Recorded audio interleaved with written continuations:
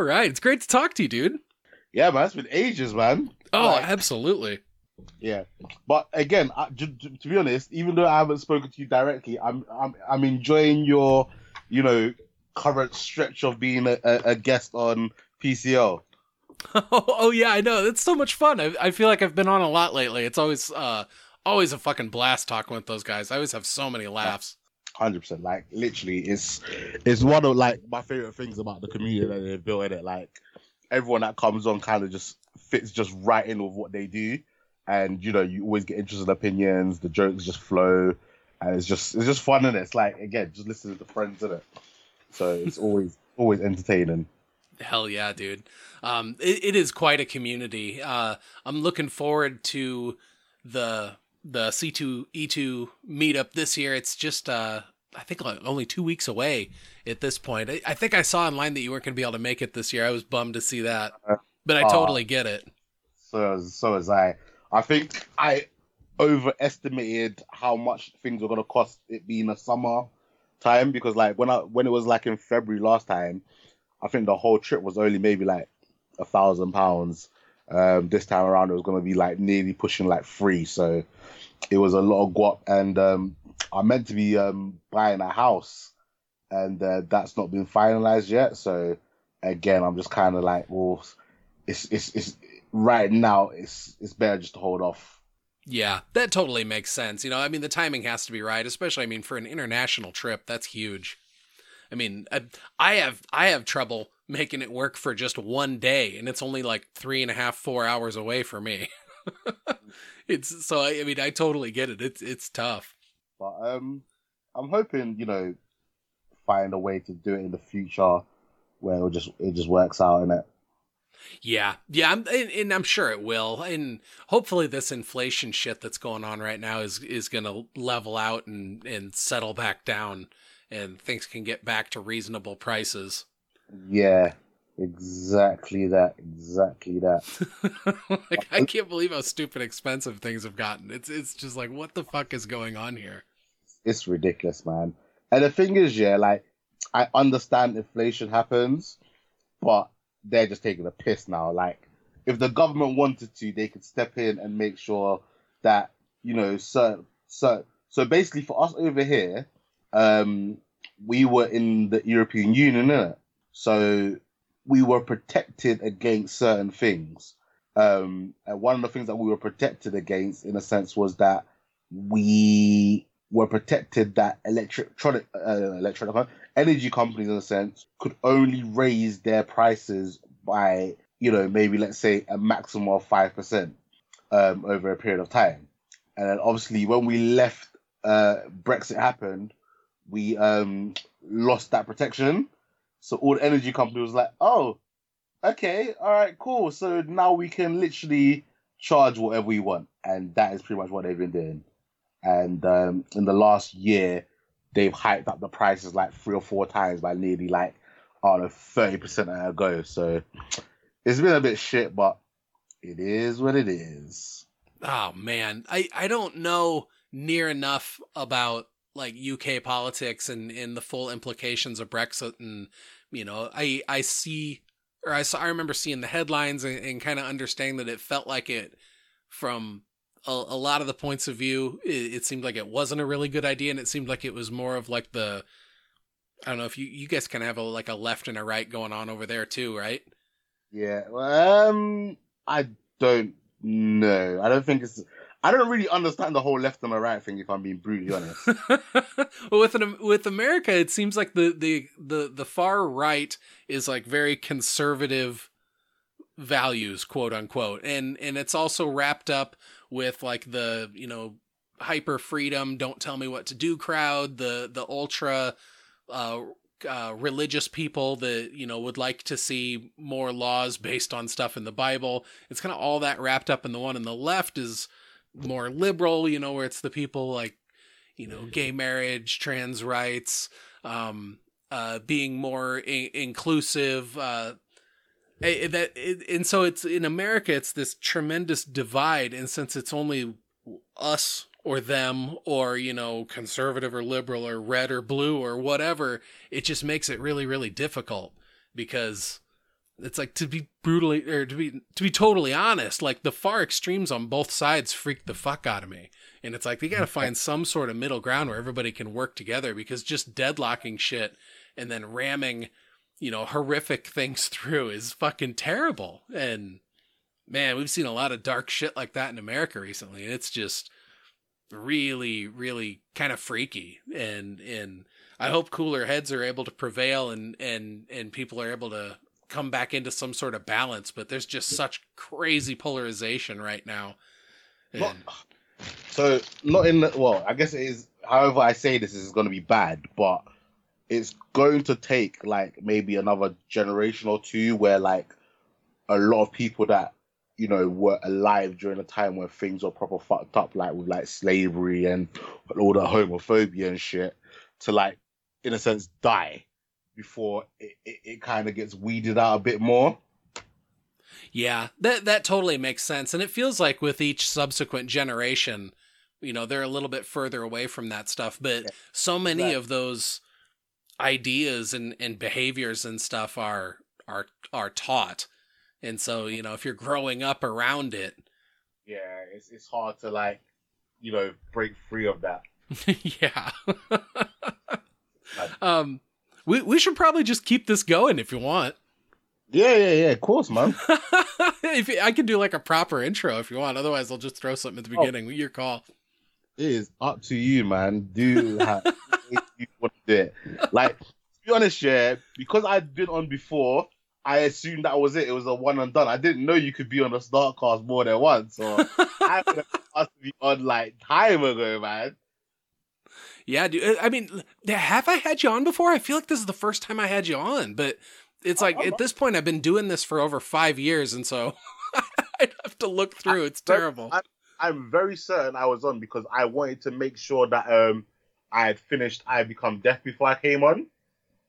Okay, right on. Well, yeah. So anyway, hello and welcome to Starkcast. I'm Joe Stark, and today I'm talking with good friend Nana Pratt.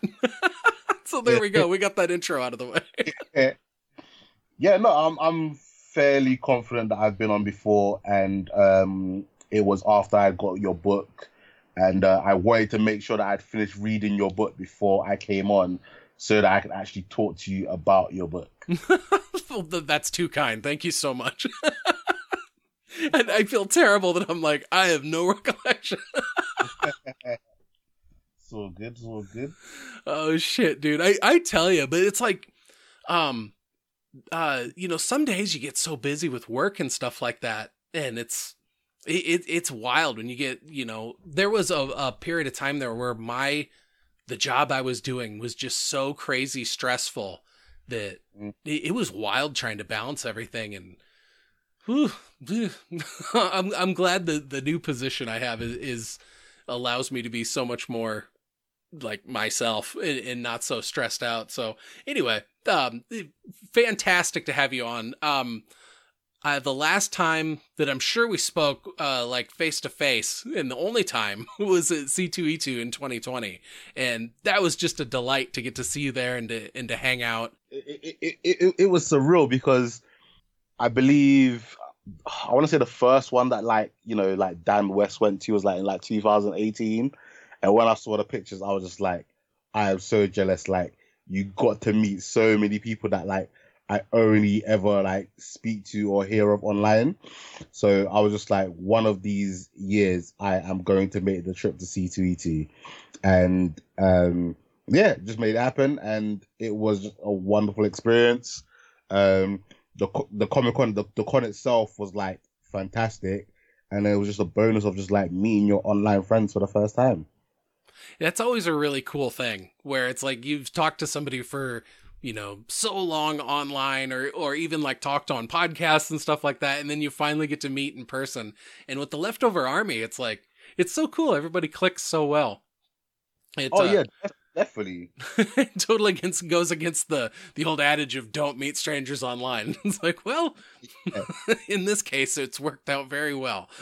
Like, everyone makes you feel welcome. And like, for me, like, let's say there was maybe like, a handful of guys that I spoke to like all the time, like Rebecca, can't even remember, like obviously like Jake a lot. Like there was a couple of people that I spoke to like on a regular basis, like in like private messenger conversations. But like when I flew out there for the first time, and I think I made a whole like week of it. I was nearly out there for like 7, maybe 8 days. And I think on my first day there, the only person that was like in Chicago that wasn't like a Chicago native was Neil. And literally met with Neil. We went and had some breakfast. We walked around Chicago, went to this like library, and I don't think I'd ever spoken to Neil like one to one, and like we kept each other company for like, I don't know, like the good portion of a day before we met up with everyone else in the evening. So that was just like really like nice that someone that like, I don't think we'd ever spoken before. We still just all met up. We just still just met up and then just vibed for the day. So so I always say to everybody, like, yes, it may seem a little bit daunting, but just do it. Like, if you can afford to come out, do it. The guys will make you feel welcome. And there's plenty to do. Like, the con itself, there's obviously anime stuff, gaming, comic books, and all the panels and different things. But, like, there's so much to do. Like, any kind of con that you've ever been to, just think of it like that, like, and then times it by like 5. I want to say like C2E2 is like what, the 5th biggest one in America? Oh, it could be. I know Chicago is one of the bigger cities. Because obviously like San Diego Comic Con is probably like the biggest one. Then I think New York, and then I think Wizard Con is like up there. So, and then obviously probably now, like in the next couple of years, D23 is probably going to be like a big major thing as well. So makes sense. Yeah. Did you finally finish watching The Boys? Oh yeah. Yeah, dude. Oh my god. Season 3 was so amazing. I am so in love with this show. It's one of my favorite shows of all time, and season 3 was just spectacular, dude. What did you think of it? Oh, I absolutely loved it, man. It literally just, I just like the fact that it takes a lot of the superhero tropes and just makes it its own. And the fact that like we are getting real world scenarios just thrown in, like with A-Train taking the piss out of the Kylie Jenner Pepsi advert. That was great. We're getting real life scenarios just thrown in, and I have never read the comic books. I've only watched following it from the series, and the fact that like everyone that's read the comic book says like they're doing such a good job of adapting what is in the comics onto the live screen. And again, as many millions of people have probably said in recent years, like Anthony Starr's performance on Homelander is absolutely hilarious.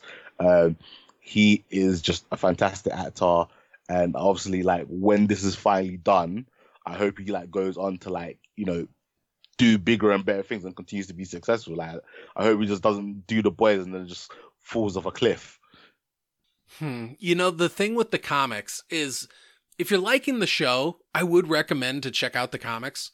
And I'm not sure how it works in the UK, but here you can get Comixology Unlimited for, I think it's like $5.99 a month. And yeah. I think almost all of The Boys, like almost the entire run, is on there. So you could almost read the entire thing for like $5.99, or just the cost of whatever a month would be, depending on how fast you read comics.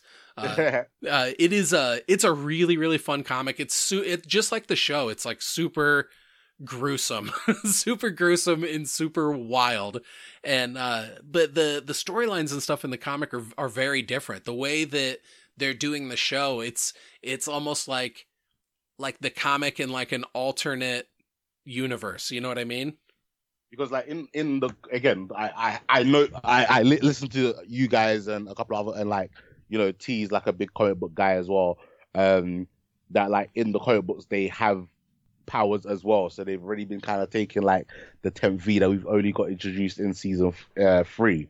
So they've made subtle little changes, and it seems that everyone appreciates the changes that they've made, and it's working. So the characters in the comic, they all have been injected with Compound V. And it's actually kind of wild because Butcher injects Huey like by surprise, doesn't even tell him he's doing it. Mm. He's like bending down to tie his shoes or some shit like that, and Butcher just like hops forward with a needle gun. Just hits him with it, and it's like, what the fuck? But there's like little nods and Easter eggs, like the character of little Nina and her being like kind of like a high up in the Russian mob. Like that's a character from the comics, but the way they do her and like all that stuff is totally different in the comics. I don't think she had any connection to Frenchie either. But it works spectacularly in the show, and it also works really good in the comics, even though they're totally divergent stories. And it's the only similarity is the same characters for the most part, and the fact that it's this satire of like the actual superhero world that we get in the other movies and other comics and stuff like that. And I think The Boys playing so perfectly as a satire on that stuff while also being a satire on our own society is just this really great and compelling blend. And yeah, the actors that are in it are so good.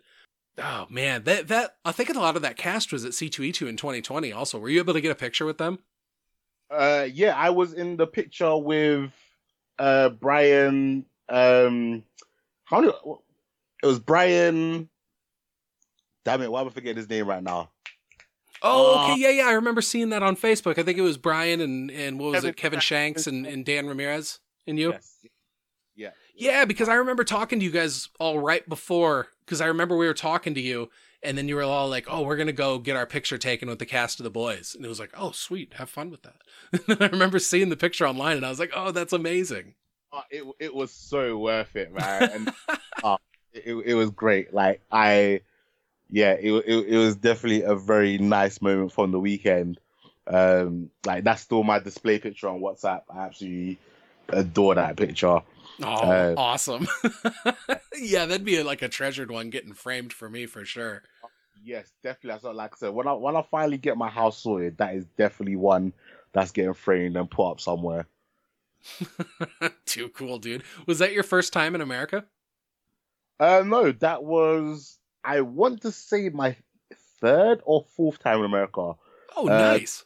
The very first time I came to America, I want to say it was maybe 14. I came to Texas. I went to visit one of my aunts. I was living in Dallas. And that is one of the main reasons why I'm a Dallas Cowboys fan. I was just going to ask about that. My brother-in-law is a diehard Cowboys fan as well. I don't really follow professional sports too much, so I don't have any skin in the game whatsoever. But I generally notice when people are Cowboys fans just because my brother-in-law is, and so it sticks out to me. So it's quite funny how I got into American football, to be honest, because oh yeah, that's something I definitely want to hear about. One of my favorite movies as a kid was The Little Giants. Okay, yeah, I gotcha. I enjoyed that movie. And then a little bit older, another one of my favorite movies is The Longest Yard. But I never put the movies together with American football. And I studied basically PE or sports science in college, and we some of the things that we broke down was American culture and American sports, and again how their sport is different and why it suits them compared to us over here in the UK. And again, American football, but I'd never really watched it. So I think in 2011 I was off that Super Bowl. And I was like, you know what? I constantly keep hearing about American football, the Super Bowl, halftime show, you know what? Yeah, I don't have work the next day. I could watch this for the first time. Let me watch this and figure out what all the fuss is all about. So I watched that Super Bowl and I was like, oh my gosh, this sport looks amazing. I want to play this sport. And then thankfully, when I went to university that year, the university I was going to was looking to start its own American football team. And so I was like, yep, sign me up. I want to play running back. I want to be involved. I want to do this. And then, started talking to some of our friends who knew about American football. I was like, oh, well, if you're going to start watching American football, you need to pick a team. And I think one of the biggest differences between us and here is that you guys seem to change your teams literally whenever you feel like it. But over here, you generally pick a team and you stick with that team for literally the whole of your life. And, that's commitment. Well, pick a team from a state that you've been to. And at that time, I'd only ever been to Dallas. So it was either picking the Dallas Cowboys or the Houston Texans, because those are the two teams in Texas. And then again, it was just pretty much I just like the sound. I like the sound of Cowboys rather than the Houston Texans, isn't it? So I went with Dallas Cowboys, and I've literally stuck with them ever since. The first 3 seasons I was supporting the Cowboys, I think we went 8-8, and then we went 12-4. So I'm not one of those guys that like. I didn't even know like the Cowboys were like one of the best teams like in the 90s or in the 80s. So it's not like I picked them as a glory hunting team. It's just that was the team that I chose, and I've been following ever since. And unfortunately, we've had our ups and downs, and I'm hoping this season we can be a bit more successful than normal. But I don't have the most highest of hopes. The team's not exactly. It's fun to watch because there's always some kind of drama with America's team, as they are called. So it's always fun. And then so I got into American football. I've been playing since 2011. I graduated Kingston in 2014 and decided that I still wanted to be involved. And I started to coach. So I now coach American football for the most part during the winter seasons when the universities are playing. This year I've changed teams, and I'm going to be coaching at KCR as the defensive coordinator. So I'm really looking forward to that new challenge and hoping for some fun things. Dude, that sounds amazing. What? How old were you when you first started playing? I was maybe like 20, 21. No shit. What was it like the first time you played, and what position did you play that first time? Well, I started playing running back. I think for me, because I grew up, always playing sports, it was like a natural progression. So I went from playing football or soccer, as you guys call it. Then I started to get a little bit bigger in size. So I started playing rugby, and then I switched to American football. So literally, like the level of aggressiveness for the sport just kept on going up and up and up. So American football is more aggressive than rugby? Yes, definitely. Rugby's not. It's one of those sports that like I'm aware of only in the way it's been portrayed in different pop culture things that I've seen. Otherwise, like I know nothing about it. I know it has something to do with a scrum, and I know there's no pads in it, right? No pads. Literally, it's just you and your body free for the world to take the hits. But I think because like the way the sport's played, for the most part, you kind of see the hits coming. That's why it's not as dangerous as compared. It's not as dangerous compared to American football, and I think that is why you need the pad when it comes to American football. Like you can just get hit from any direction. Like you can get the blindside hits. It's so much more of a collision sport than rugby is. Like, don't get me wrong, rugby has some massive hits as well, but from doing both, the demand for American football is a lot higher.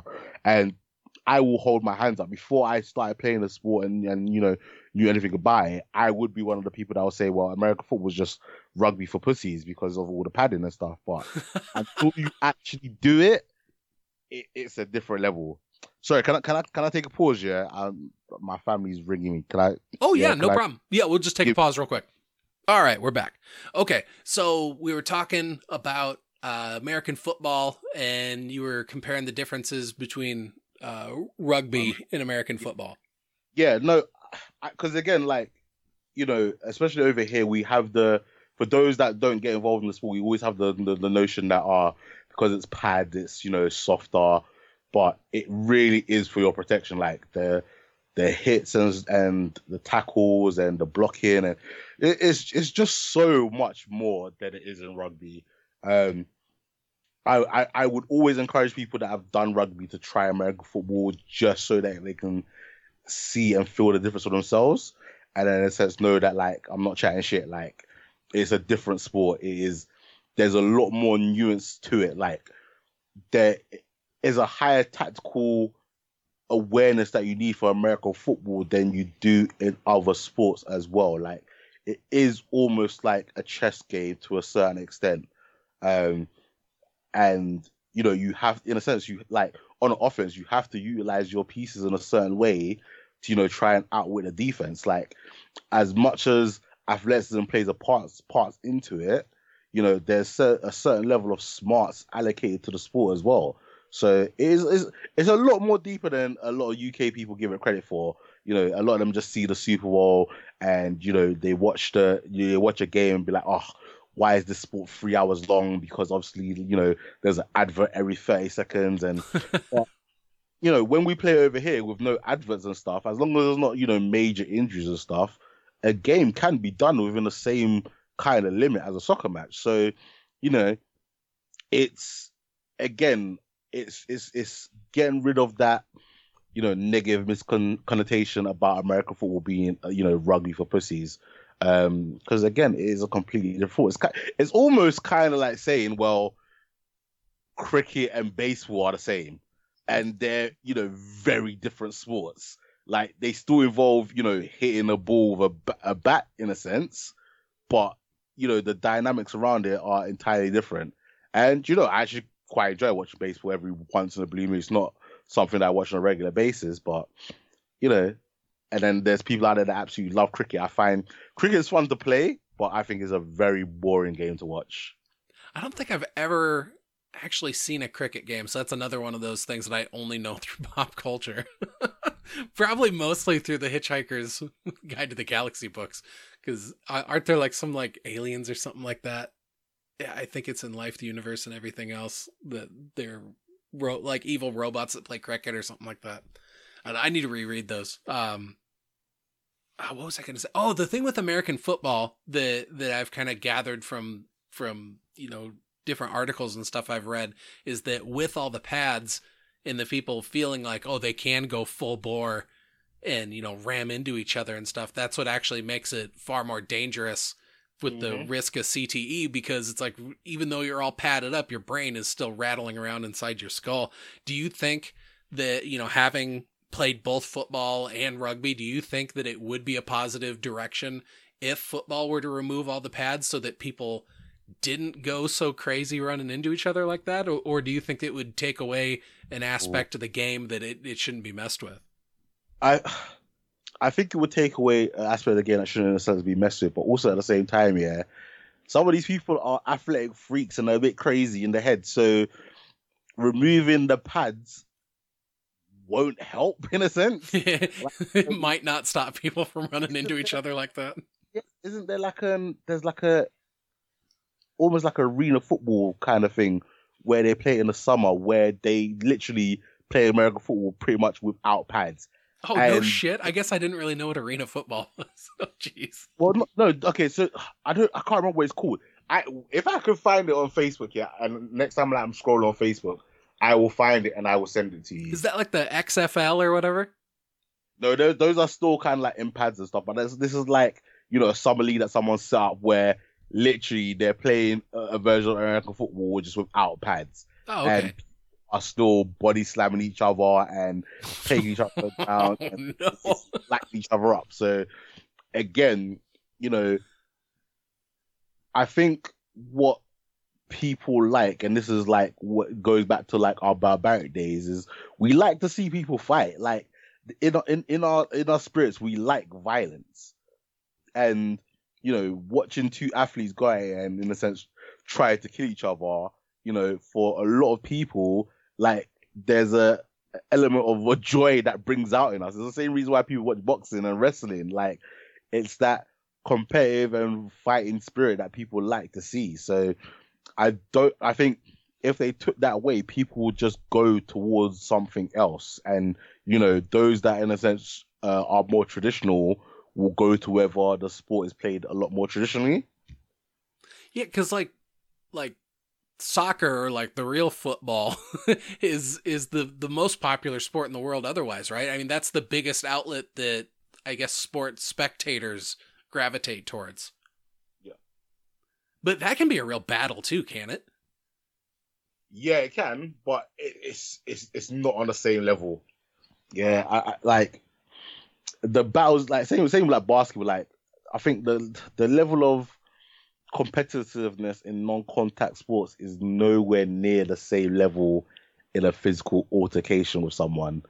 Do you know what I mean? Like, Oh, I get there's what you're saying. Yeah, absolutely. of risk because not saying that you can't get hurt playing football and basketball, but American football and let's say boxing, like there is a much elevated level of risk and um athleticism involved because you've got to be able to sense take a hit, take a punch, and also be able to give one. Um, yeah, man, I've just always had a love for aggressive contact sports, and I'm obviously getting to the age where at some point I'm gonna have to like hang up my boots and stop playing, but until that day fully comes, I don't know. Like right now, I'm trying to get back in shape and maybe have like a swan song final season. I love it. Fully call it quits. Would you still be playing running back? Well, with the size that I'm now, I'll definitely play. If I was gonna continue playing, it would be either going back to fullback, which I've done a bit, or if I could trim down enough, I would want to actually play linebacker again. I haven't played linebacker since I was in uni, but if I could get in proper shape, I would go back to playing linebacker. I had probably the most amount of fun when I was playing linebacker.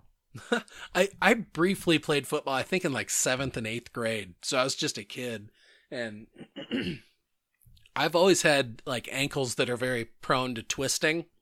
Ooh. And so it was always like super easy for my ankle to just totally turn over and then not be able to walk right for a week. Yeah. So it was fun playing it, but it definitely wasn't the best sport for me. And, being junior high where there was nobody around that could actually tape my ankle to like, prevent that from happening. And so it's... And straps and stuff weren't like readily available for the public as well. Like it's only now where you can just literally go on Amazon and just like type in ankle strap or ankle tape. And you can just get stuff that you could just literally wear like a sock that will provide extra support. Oh yeah, because this would have been like 93, 94, so a long ass time ago. Yeah, it's mad. So it's like you said, you don't really. So do you follow any kind of sport? Not really. It's. I'm trying to think. Because there's definitely no like professional sports teams that I follow. When I was super into rock climbing, I used to more or less follow like a handful of different professional climbers, but that's totally different than I guess following a team sport or something like that. So really the last time I did that would have been when I was like a little kid. So like this would have been late 80s, early 90s. Like I would have followed baseball but for me it was just weird. It was like sports never really clicked with me. It was like the way that my friends could get into watching a game and like having it like grasp their attention. It just would never grasp my attention. I don't know what it was. And it's never been my thing, but I'm a firm believer in that everybody needs to have a thing and some sort of outlet. Otherwise you get up to mischief. And so if sports is your thing, then like, go for it. Be passionate about it. It makes me happy to see people passionate about things. Yeah, definitely on the whole, keeping you out of trouble if you play a sport or being involved like a team activity. I always say, like shout out to like Red Bull for them. Like they've actually brought like rock climbing to the forefront where they do a lot of these like competitive climbing events. And they're always interesting to watch. Just see guys just like literally free climb up a bridge and like see who's the quickest to like ring a bell. It's always quite entertaining just to see how quick and effective these people are. I mean, they're definitely freak athletes to be able to do some of the things they do. That's my swan song that I'm chasing is trying to get back into good enough fighting shape so I can go out and repeat this problem that I put up in... Oh, geez, it might have been like 2013, 2014, 2015, maybe somewhere like that. I put up this bouldering problem called the Spice Must Flow. And it's like this really, really steep prow. It only ever gets like maybe 12 feet off the ground at its highest. And like the hardest part is just getting the first 6 feet. Once your feet are above that 6 feet point, the rest of the problem's super easy, but it's just this really, really steep overhanging prow. And the way that I did it back then was I would get my hands up onto the flat part of the wall that was kind of up in like the 6 foot range. And then I would just let my feet swing out and then you just like hand over hand, which is called campusing. And you'd have to campus or I'd have to campus until I get high enough to actually get a foot up on the wall, and then I was able to do the rest of it. And I would love to be able to go and repeat that, because in my opinion, it's like the coolest thing that I ever like established back when I used to be able to climb, quote unquote hard. And so that's the swan song I'm chasing. And it'd be so cool to do it. But man, I went out, was it either last week or the week before? I think it was the week before last. I went out and met up with like a bunch of other local climbers at this kind of local bouldering spot. And I got my ass whooped so hard. And I hurt for 3 days afterwards. It was fucking awesome, though. I loved it. Yeah, it's you know what? It's like when you're an adult, it's hard finding time for your passions and to get into shape. Oh, absolutely. And then work and everything else. It's a bit of a job, but it is what it is. And for me, it's like I just at this point in my life where it's like I really got to be more diligent with my diet and what I'm putting in my mouth. And as long as I can control that, and also try and remember to just, it's like you gotta at least go out and do something for 30 minutes every day. Right now it's been just hot as hell out though too, and so that in itself has been exhausting. Yeah, nah, it is. So like if you could go to any con, would you go to San Diego Comic Con? Like if you could be there right now, it would be really amazing to be able to be in Hall H and actually see like the Marvel panel and be there for something like that. That would be really, really amazing. I mean, that being said, like I've been, every time I've been to C2E2, it's been on a Saturday, which is generally the busiest day of that con, and not a fan of how crushingly packed it is with people there sometimes. But I do love me a panel where I can just sit and watch a presentation on something that I'm passionate about. And so that would be really, really cool to see a Marvel presentation at Hall H, but it sounds like it's rarefied ground and very hard to get to. Yeah. I've always grown up wanting to attend an E3, but like now that's like very, in a sense, it's been opened up to the public. It doesn't feel as good. Like, and then also the electronic one that's like in Vegas or something. Yeah, that's the gaming one. Okay, and cool. Like in the last couple of years, like PlayStation hasn't been there. Microsoft have normally had like really shitty presentations. But yeah, when I was younger, like that was like the mecca. That is something I was like, I would love to do this. I would love to go to an E3. I still would, but obviously, again, like I said, it's nowhere in comparison when it was just like a media press invite thing only, and like if you're a member of the general public, it was like a 1,000,000 to 1 chance that you can go. Now you can just literally, as long as you can afford to pay the entry to go, you can go. Yeah, so they definitely opened it up more. Do you think they were just wanting to commercialize it a little bit more to make more money off of it? Yeah, definitely make more money. It is definitely, it's how everything works nowadays. Just generally people do to make more money. Pretty much. I mean, do you want to find the root cause of most things? It's like, well, follow the trail of money. And that's the true story of what's going on. It's such a shame as well, because like that was probably like most gaming nerds' dream to go to E3. So when they opened up E3 to the public, you'd have thought that would have been a fantastic idea and a fantastic thing.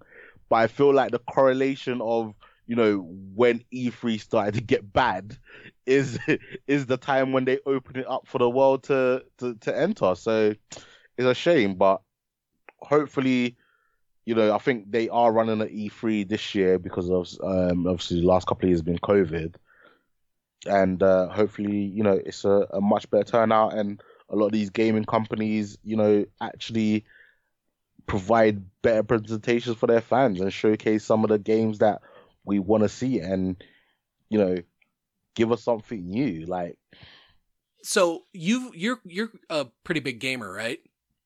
Do you know what? Yeah, I'm not as much as I used to be, but like I'm still quite involved in the game world. Like I keep up to date with everything. I have an Xbox at the moment. The big game that I am literally playing 24/7 is Football Manager. that is like not a mainstream game. It's like for the real football nerds in a sense, because it's a game where you're literally a manager of a football team. You make the decision, you pick the teams, and then you watch it in a sense get simulated on a computer. Oh, nice. Like, I am completely addicted to this game. I absolutely love it. The only other game that like I play on a regular basis recently is Yu-Gi-Oh! I love playing Yu-Gi-Oh! Masters Duel. I've always been like, a massive fan of the Yu-Gi-Oh! Anime. And so the fact that literally anytime there's an incarnation of a game that I can play, I normally pick it up. And I've bought my Nintendo Switch, play a couple of games on there here and there.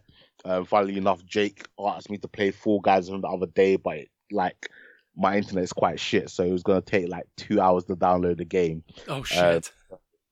I had to eventually go to sleep, but it's finally downloaded. So the next time he's on, or any of the members of the army are on, I'll probably jump on and play with them. Like again, another cool thing is that there's guys and girls in the army that are massive gamers, so a lot of them, post up like, I'm playing this today, anyone around to play?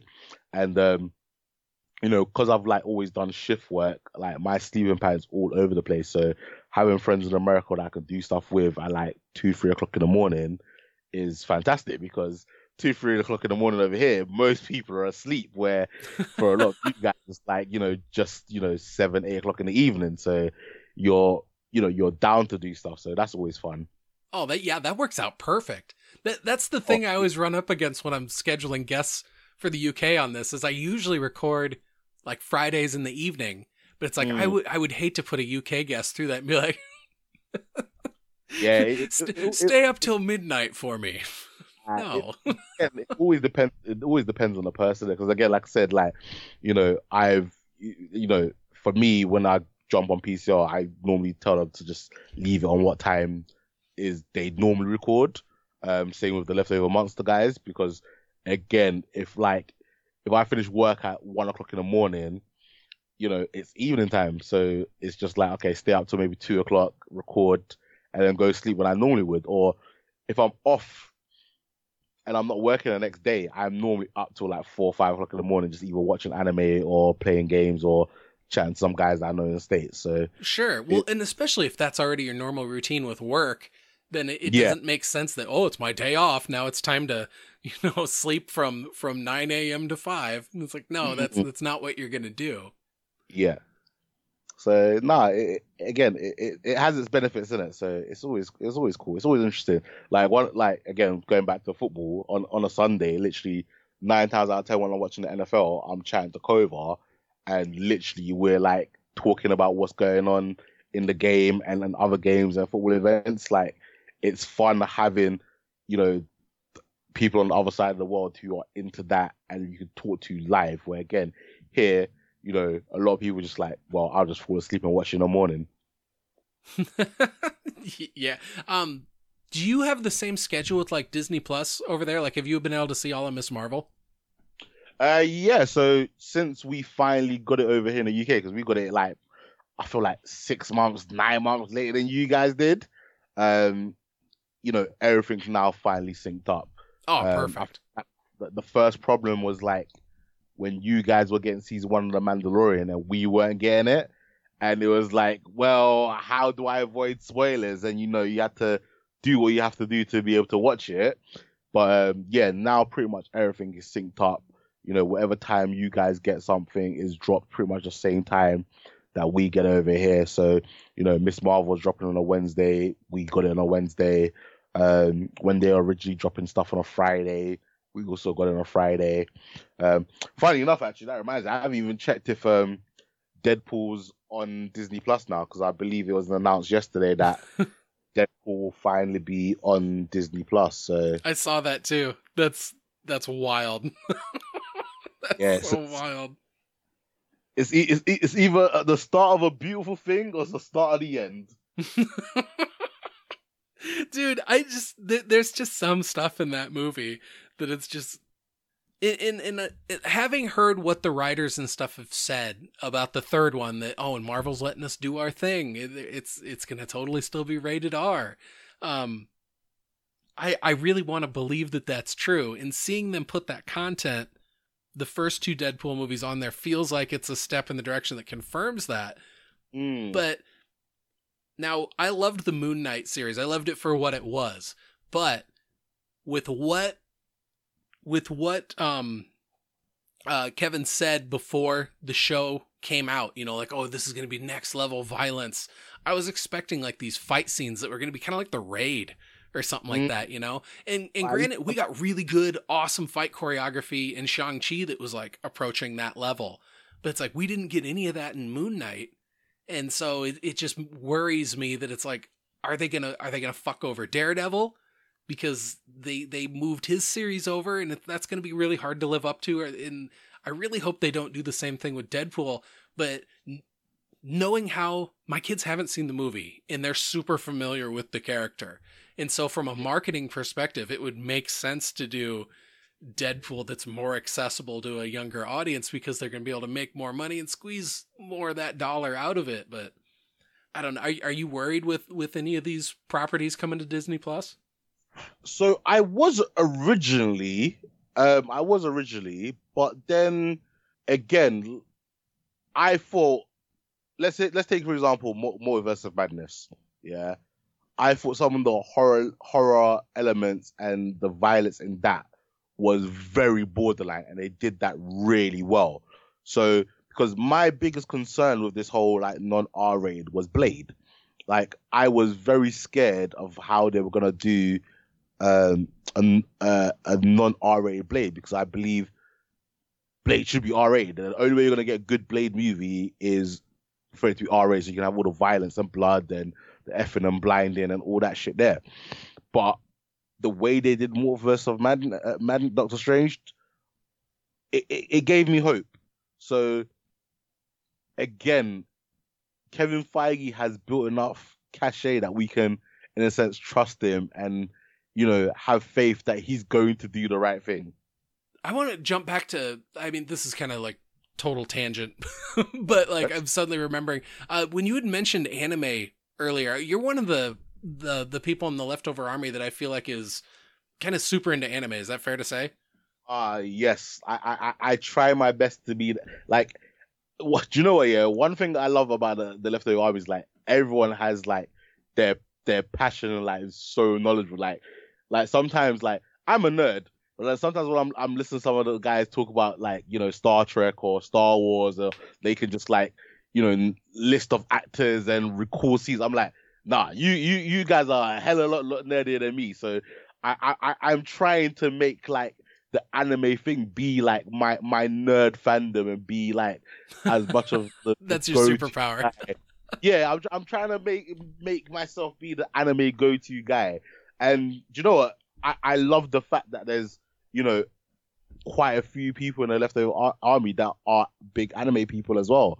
Because again, it's another part of pop culture where, like, you know, for someone like me growing up, you know, being into anime wasn't cool. Like, you got bullied, you got made fun of. Girls didn't want to date you because you liked anime. Like, it was a taboo subject, so to speak, where now everyone loves it. It's in the mainstream. Like, you got NFL players talking about it. You got, you know, Samuel L. Jackson talking about how he likes hentai. Like, it's just out there in the world. So it's always cool to see, in a sense, like some of the people who, in a sense, like the OGs, where they were watching anime in a sense when it wasn't cool. But not to be like, oh, I shit on those that have, you know, only just discovered anime.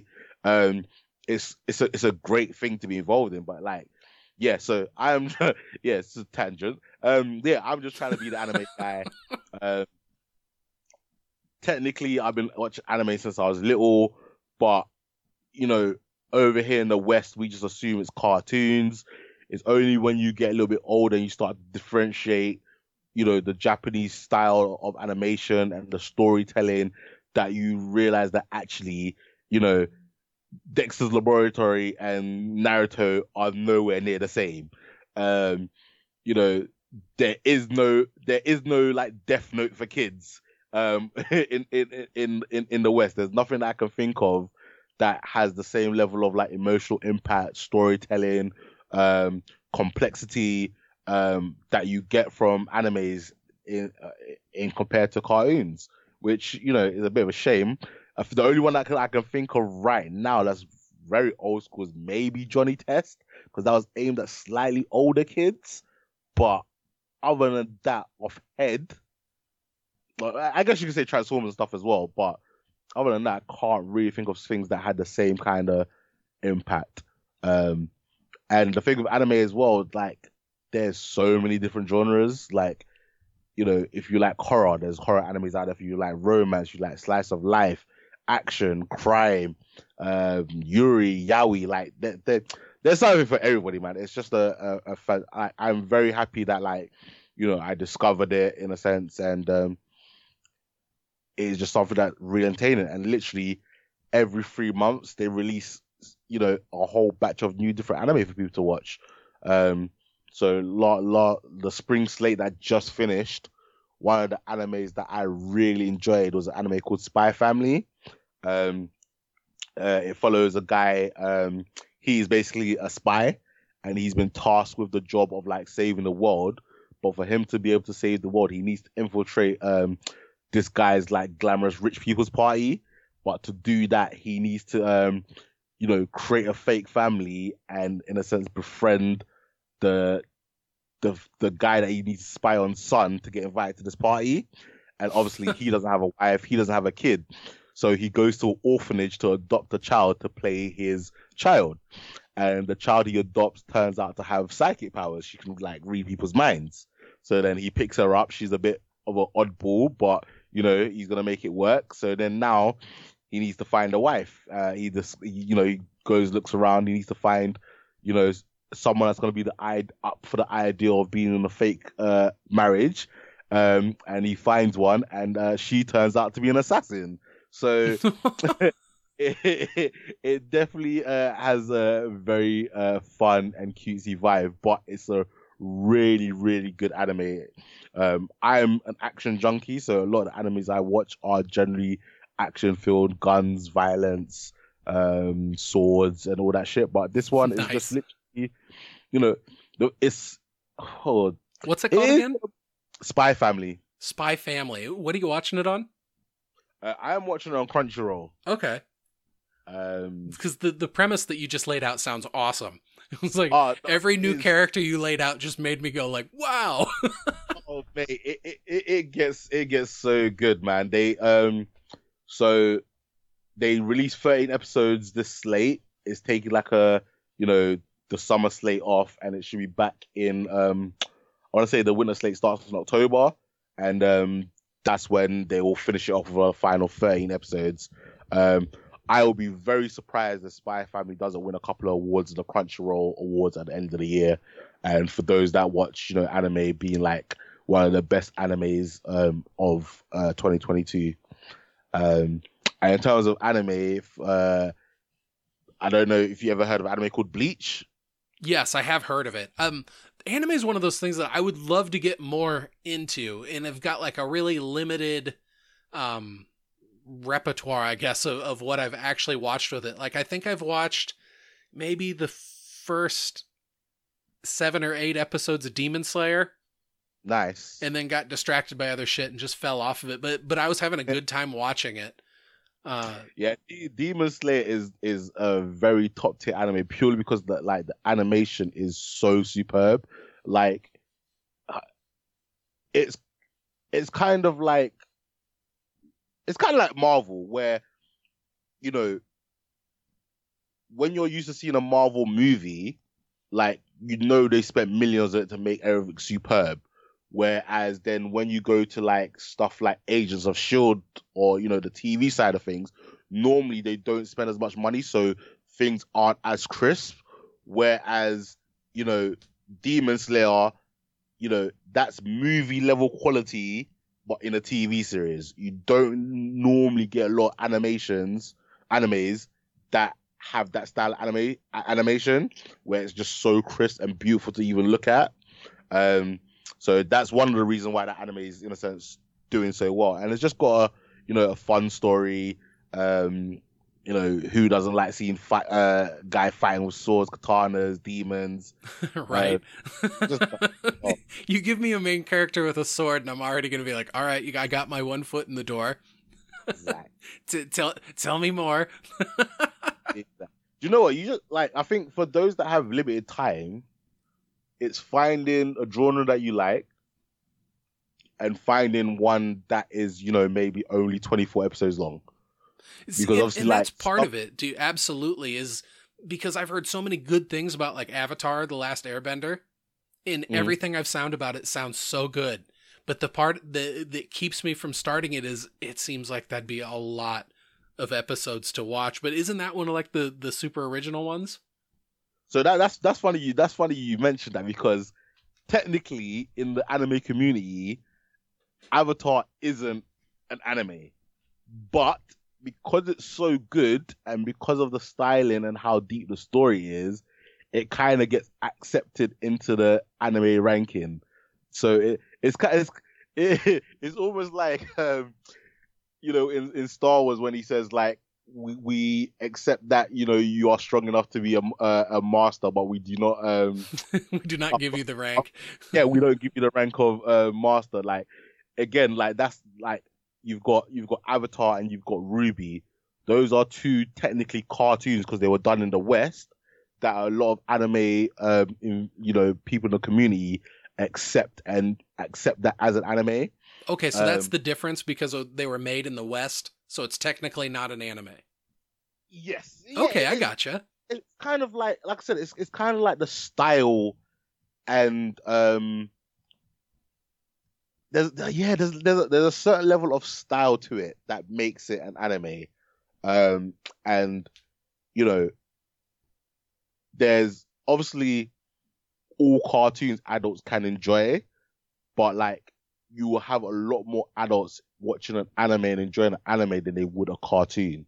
So it's such a complicated thing to explain, because like in a sense they are the exactly same thing, because anime basically just stands for animation, which is a cartoon. Mm-hmm. But again, like I said, those Avatar is one that in the anime community we kind of accept it as an anime because it has a lot of the tropes that you would get in a traditional Japanese anime. And I want to eventually see all of Miyazaki's stuff too, and I think a lot of it's on HBO Max right now. Well, I want to say for us over here in the UK, it's on Netflix, and I did do like a spin-off series on the Blurs of Us podcast feed where we reviewed every single Ghibli movie. Oh, fantastic! I got to look those up.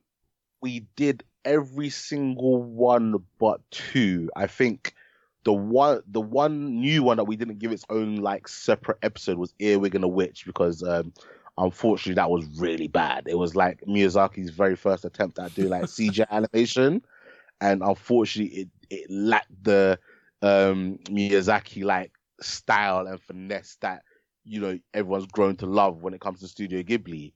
And then the other one I think we didn't review is I think Fate of the Fireflies. I think that's the only one that wasn't on Netflix, but pretty much all of the ones we watched, like I would say Spirited Away, I've probably watched like over 100 times.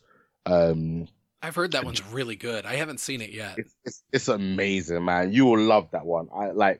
That is, you know, when most people start with Studio Ghibli movies, most people will recommend them Spirited Away, because it's just a fun little movie. The English dub for that one is actually pretty good as well. I'm a bit of a anime snob or purist, as they say. I generally watch all my anime in subs.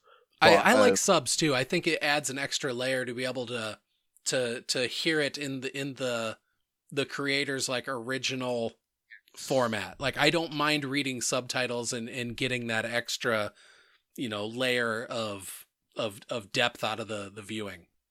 And also something, not to be, you know, insult the people that, you know, spend hours and hours, you know, doing the dubbing and translation, but I feel like a lot of the time they treat their viewers as stupid. Like they will dumb down the translation just so that it'll fit the mouth movements, but then it doesn't make sense. Like that was one of the problems some people had with not Parasite, damn it, Squid Game. Some of the English dub, when they said certain things, it didn't have the same meaning, so it lacked the emotional impact if you had the subtitles where you actually read what they intended to say. And I think, with things moving on again, like I said, things becoming more mainstream, the dubs are getting better. They are starting to translate things a lot more literally. They are now investing in actual, proper voice actors that, can get the same kind of feel. I think because, in the past they were just like, okay, this looks very cartoonish, so we have to give them very cartoon sounding voices, and there was a lot of time would make the main a very squeaky, pubescent boy's voice, which would irritate a lot of people. Yeah, my hand is raised right now. Yeah, right. So right now they're starting to understand that actually we can give these, characters, more natural speaking voices, because not everyone in the West speaks like, "Hi guys, like how we do it." Like it's not that over the top. Like we can have general normal conversations and relate to them.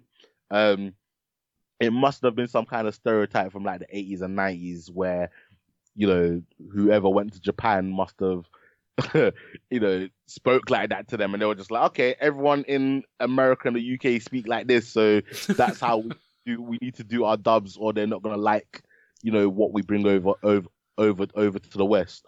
But in saying that, like I said, Studio Ghibli, a lot of I want to say that the distribution rights for a lot of the Studio Ghibli movies back in like the 90s and early 2000s was owned by Disney. So Disney did a lot of the dubbing, and because of that, Disney actually used like actually legit actors. I'm trying to even pull it up. So yeah, so I'm so let's say, for example, let me pull up Spirited Away. See if I can pull it up. So now this is all the Japanese cast. Well, that's not the best example to use.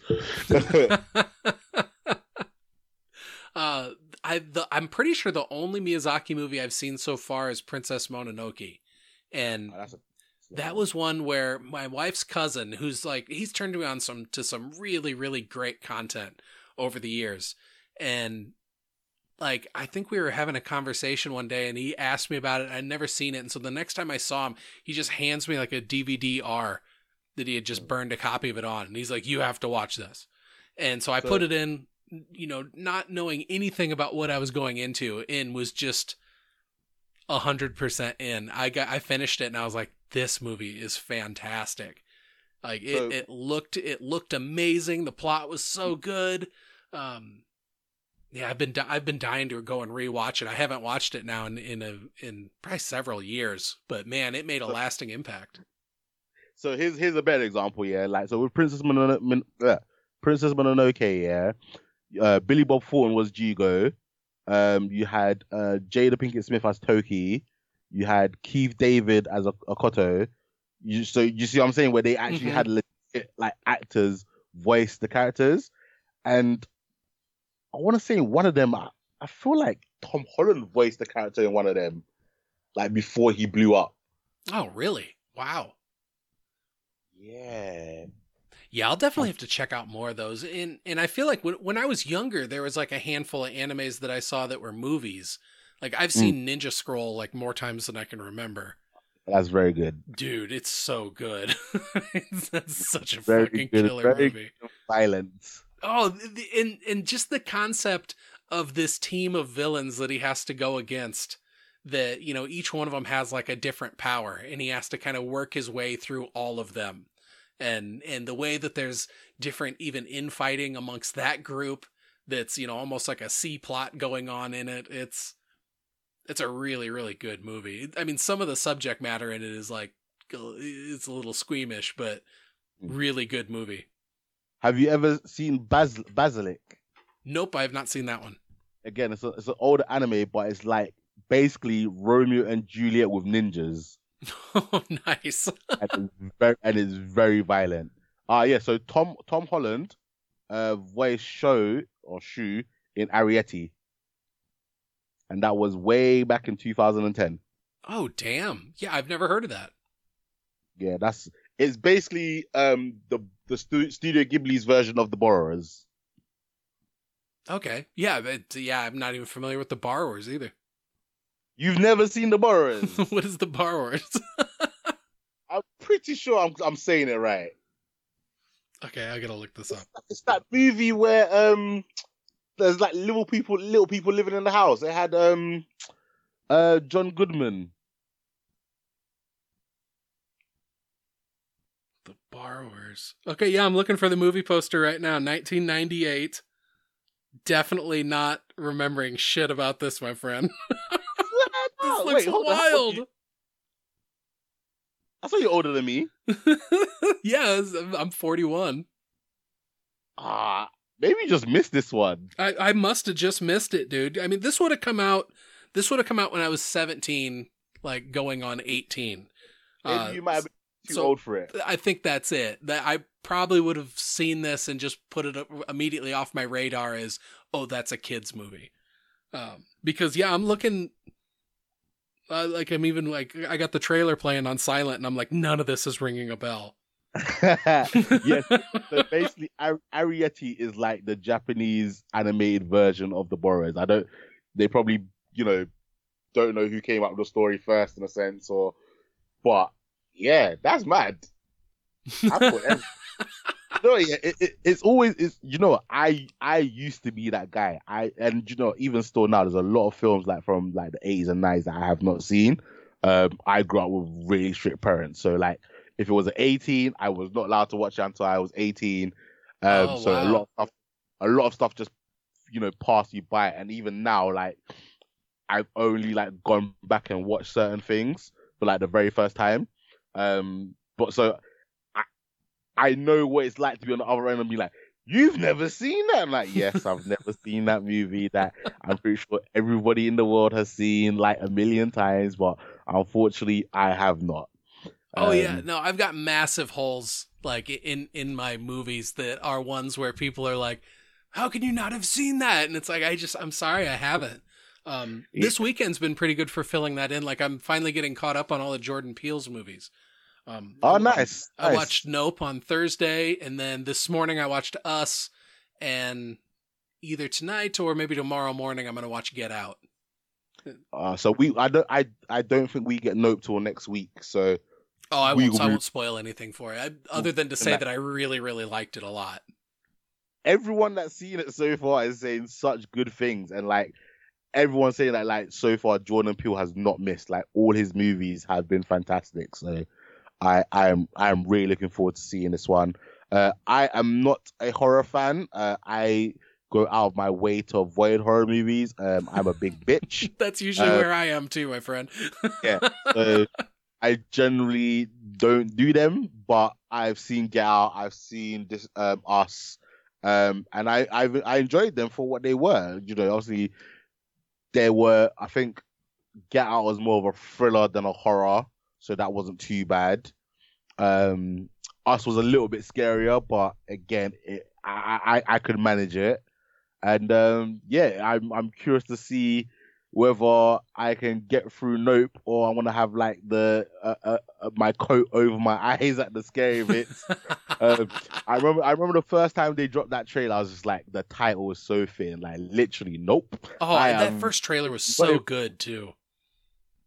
It's bad because like we always make the jokes like when we watch horror movies and the black guy always dies first, and we're just like, well, in reality, if a black person was truly in these situations, we would just be like, nope, and we would just go home and the movie would end. Like, it's always like that's incredible. There's a noise upstairs. let's go. Nah, bro, that's you. I'm going home. I'll see you guys later.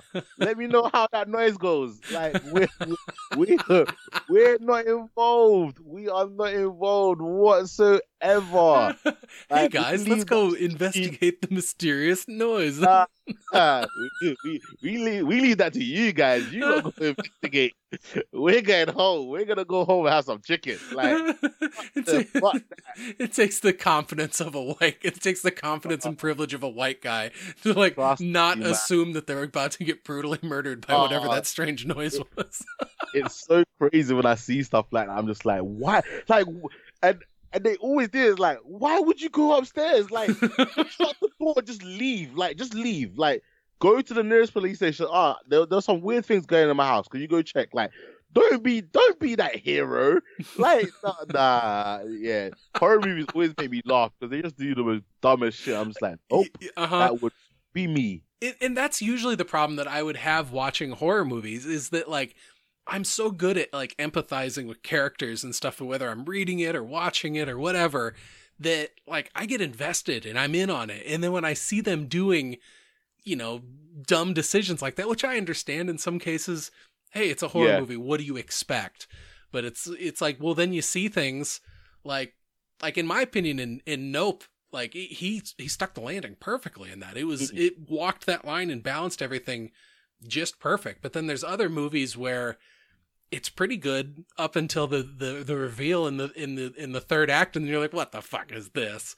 But that's the funny thing. We laugh at these tropes here, but these tropes are real. Like you will see random like videos of people just doing mad shit. Like there's a suicide forest in Japan. Oh, people, I know, that's creepy shit. People go there to like be tourists. Like, no, I'm not going there. Like that is not that. I'm not gonna be like, oh, I'm in Japan. Let's go to the suicide forest where people kill themselves. Let's go through a hike through here and just assume that there's no such thing as like bad spirits. Listen, like that's what I'm saying. Like you see people do these crazy things. Like there wasn't there a guy that was like warned, do not go to this island. These people have like had no interaction with the outside world. Oh, do not yes. go there. No, I totally know what island you're talking about. If you go there, there is a 99% chance they will kill you and eat you. Nah, it's fine. I'm going to go tell them about the God and Jesus and the Lord, and I'm going to be safe. God's going to protect me. And then they didn't know, like, shoot with arrows and just start eating them alive or some shit like that. Like I said, as much as we joke about like people just like being too nosy for their own good, it happens a lot more than you'd like to believe. Okay, so hypothetical scenario. It's C2E2 and there is like a tour that we can book that goes through like an abandoned sanitarium that is like supposedly like haunted or something like that. Do you do it as part of a group? And I'm not going. The only way, you would get me to go, is if I am kitted out like Rambo. Like I have the bullet casings. Like this is the one time, I'll be like, yo, America, what's it? Your Fifth Amendment? The second one. Yeah, your second amendment. Yo, I am taking full advantage of that. I am going with a Desert Eagle. I am going with an AK-47. Strap me with an AR-15. Have a couple of hand grenades. Rambo's machete. Like that is the only way you are getting me to go. Especially if it's like you're talking about like the middle of the night and it's dark and like, again, I'm black. There's so no. You would have to pay me. You would have to pay me a decent amount of money to do that crazy stuff. I remember one time, like we went to the equivalent of what's it called? Like America, those horror night mazes that Dan and Steve go to, innit? In a theme park over here in the UK. And where it's kind of like the haunted house you go through or whatever.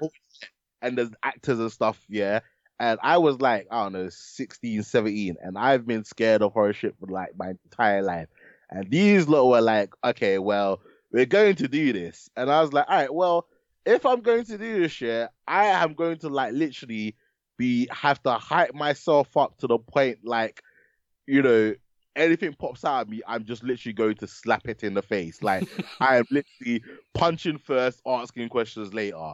And I got so hyped walking through this maze that near the end, when someone jumped out at me, I literally pushed them away and nearly punched them in the face.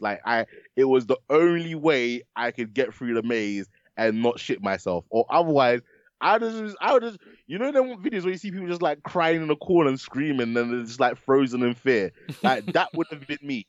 So again, unless like, you know, someone that I really like has, you know, done something dumb and we have to go save them, then the chivalry and the, you know, the liking to be a hero side of me might, you know, pluck up the courage. But again, like I said, I am going fully strapped and prepared for if anything and anything, because like, yes, you know, there is a 2% chance that, you know, a demon or anything is gonna pop out at me, but again, that is still 2% more likely than I would like, and I would not want to be taking no chances in this kind of situation. So yeah, in any kind of fucked up, scary horror situation, yeah, I'm not involved, man. I'll be like, all right, guys, good luck. You know, give me a call. Like, here's my number. You know, give me a call tomorrow morning. Let me know how your adventure went. If I don't hear from you tomorrow, if I don't hear from you guys in 24 hours, I will let the police know that you guys went and did what white people in horror movies do and go to a place that you had no business going.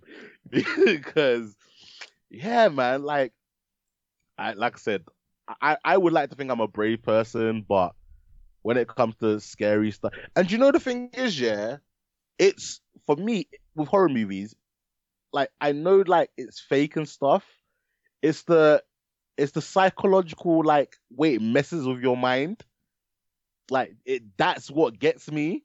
Like I think if I was in if I had to be like in a dark forest for whatever reason, I think because I know that like I'm in reality, like I can run, I can for the most part punch something as long as it's not supernatural. Like I'm a fairly sizable dude. I'm not the strongest dude in the world, but against an average person, or I would back myself in a fight as long as the person's not like a UFC trained person. Do you know what I mean? Oh yeah, no, I know what you mean. but if a werewolf just pops out, like no, you got no defense against fangs and claws. Like, what am I doing? Like, I'm literally just rolling into a ball and just praying like it just, it's like it doesn't like sense you because you're standing still, or it thinks you're so pathetic that you're just pissing your pants. That you're just like, you know what? I'm not gonna eat you. You're just that pathetic. I'm just gonna move on. Like, like. It's always, like when people are like, oh, I really want aliens to come and visit Earth. Like, what if aliens just turn around like, well, like in the movies, like, well, we're going to just enslave humanity, or we're just going to eat you guys and kill you. Like, what will you do? Like, we always think like we have the most amazing weapons in the world, yeah. But if aliens really came and were as advanced as like we made them out to be in the movies, we would have no chance. Like, there would be no resistance. We would just be wiped out in like 0.5 seconds. It would be an absolute massacre. Oh, it sure would. I mean, you'd think that if an alien race or civilization had the technology to traverse deep space, find other planets and go there, and if they were of a mind to enslave and do violence and stuff, it seems like that would be a force that would be impossible to stand against. It would be so hard because their technology is already way advanced. Yeah.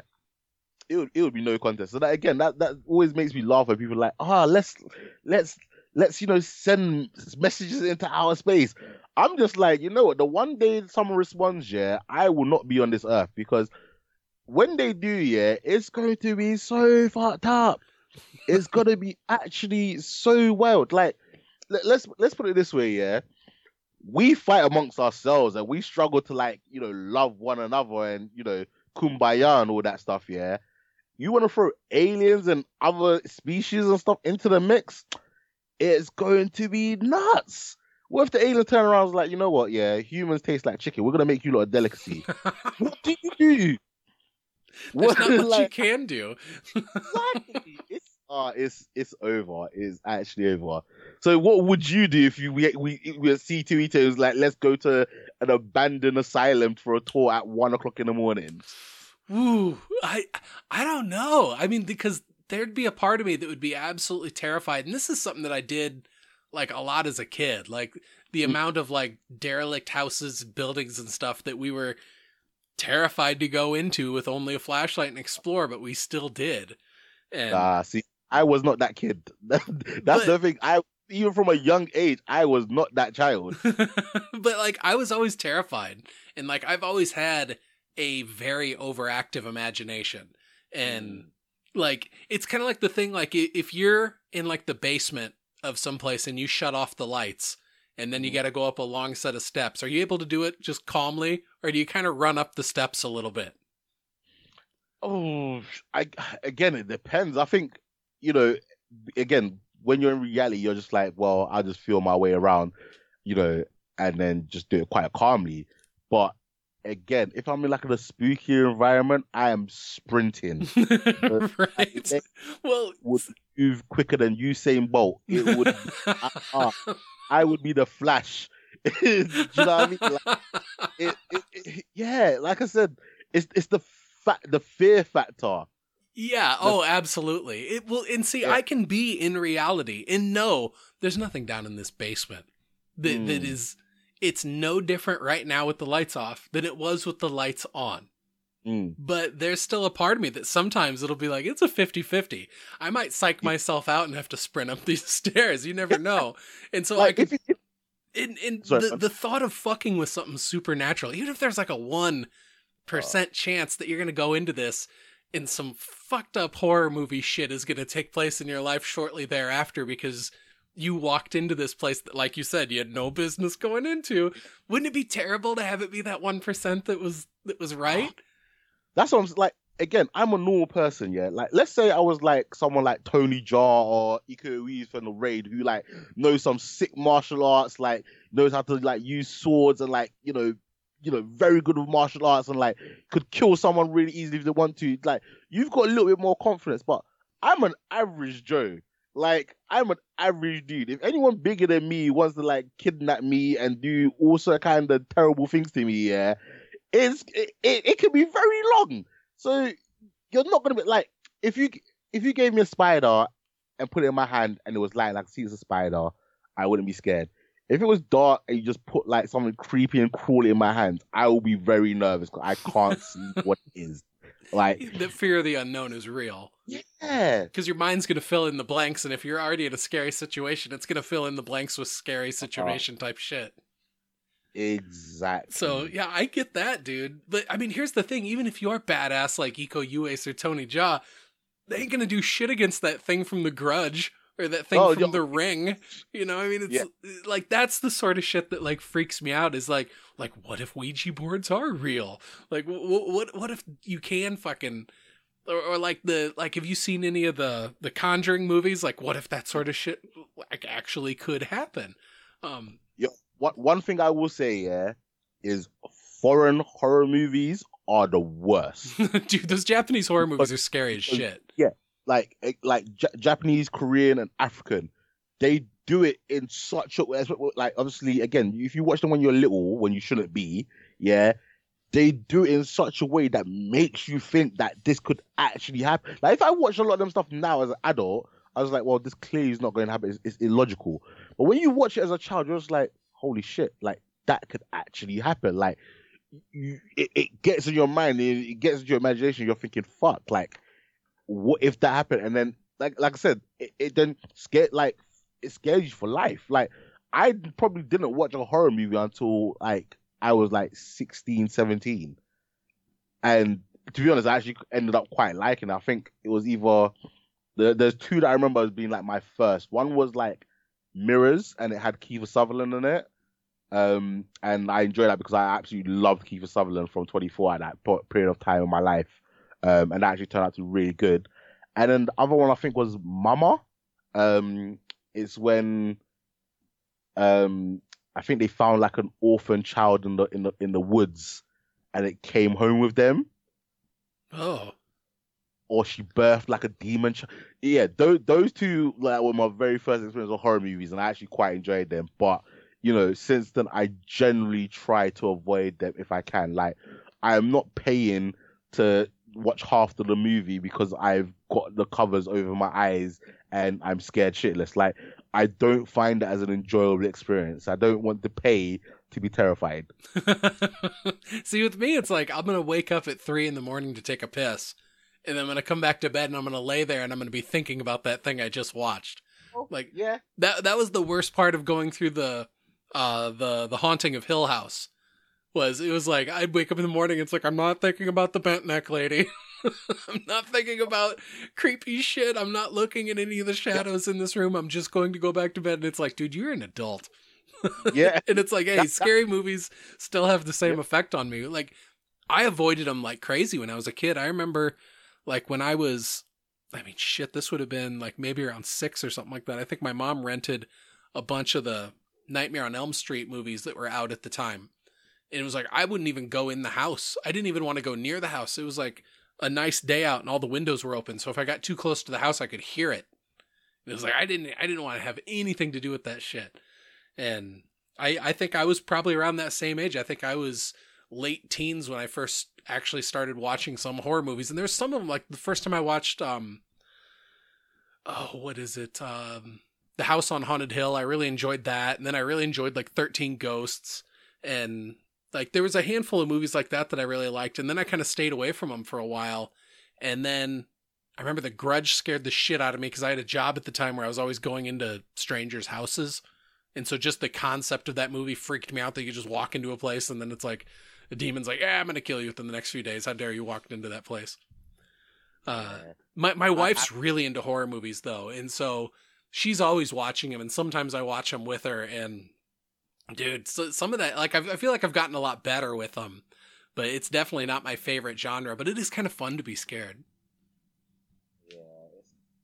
It's wild. It's again, like, I respect those that like love that genre and that's like their passion.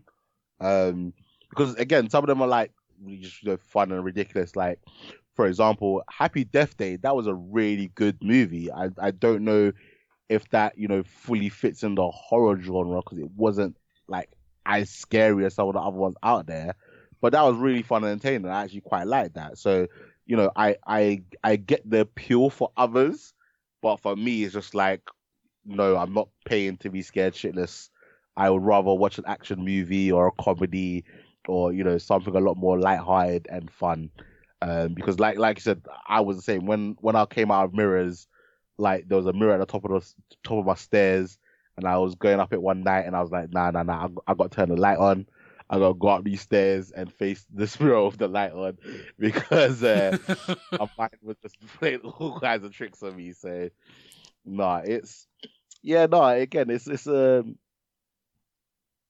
I just couldn't, do some of the things that people do where they just go to wild and weird places. Like, I would find it very hard pressed to even do when people like go like the underground like sinkholes and caves. Mm-hmm. Like, I would be very nervous to go into one of them because in my mind I would just feel like today would be the day that the cave collapses and I'll be stuck inside. Oh, like, yeah, I'm not a fan of caves either for that reason. People would have gone through them like 100. Like, I'm like, oh, we haven't had an incident in like 30 years.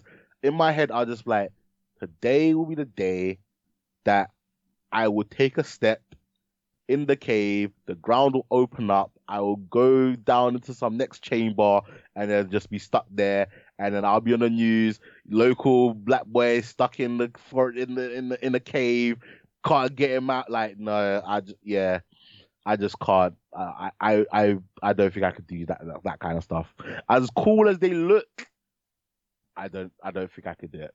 I think the fear would get me, and I would generally say like I don't get frightened easily. I'm not scared of spiders or snakes or heights, but those weird situations where things could go wrong, I don't know, man. Dude, I was out with my friend Troy one time, and we were out bolting new sport routes. And then when we were finished up, he was like, "Oh, hey, when I was out here the other day, I found this cave. We got to go check it out." And so we went, and it was very hidden, very easy to miss. And so we go into this thing, and then it opens up like humongous inside, like a big room. And then there was like just this big hole in the floor off to one side, and when you shined your flashlight down, it almost looked like it dropped down maybe 3 or 4 feet, and then it was flat there again also. So it was almost like dropping down onto like a giant set of stairs. And then after that, it was like it just kept disappearing down into the darkness. And I remember Troy was like, "Let's check it out." And I'm like, "Nobody knows where the fuck we're at." I'm like, "I'm not going any further inside this cave." See, that's what I'm saying. Like, you're just like, it's you know what I'm saying? That you remind me, I saw a video on like Facebook, where a guy was climbing, and I can't remember what it's called. You know when they're using a line, and like they knock something in and tie the line, and then like use that to secure them. Okay, Yeah. So he was climbing, and he slipped, and then you know the thing that the line that he had, his, I don't know if it was not insecure or his weight, but it like snagged the line. And it fell. Luckily for him, the person that he was climbing was like directly underneath him, so he fell on top of that person. Okay, yeah, I just saw that video recently too. You know what I'm talking about? Yep. The guy was trad climbing, and so that's where you put in removable gear. And so as you go, you kind of pull something out, and you have to slot it into the crack, and then clip your rope to that. Well, this guy fell, and the first piece blew, and then his rope unclipped from the second piece under him. And then the third piece held and caught him, and it basically he fell and landed on his belayer. But the third piece actually held him.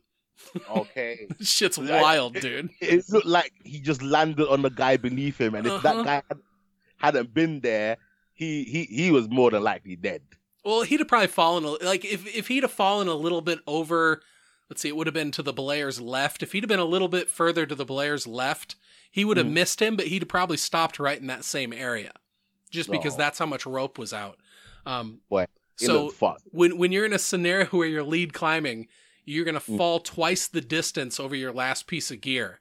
And so his first piece of gear fell, and then the second piece of gear unclipped itself. And so it was that third piece of gear under him that held him. And so he took that fall with like probably 25 feet of rope out. And so that means he was going to fall 25 feet plus rope stretch. Or, whatever it was. So, I mean, that'd have been a fucking butthole puckering fall, dude.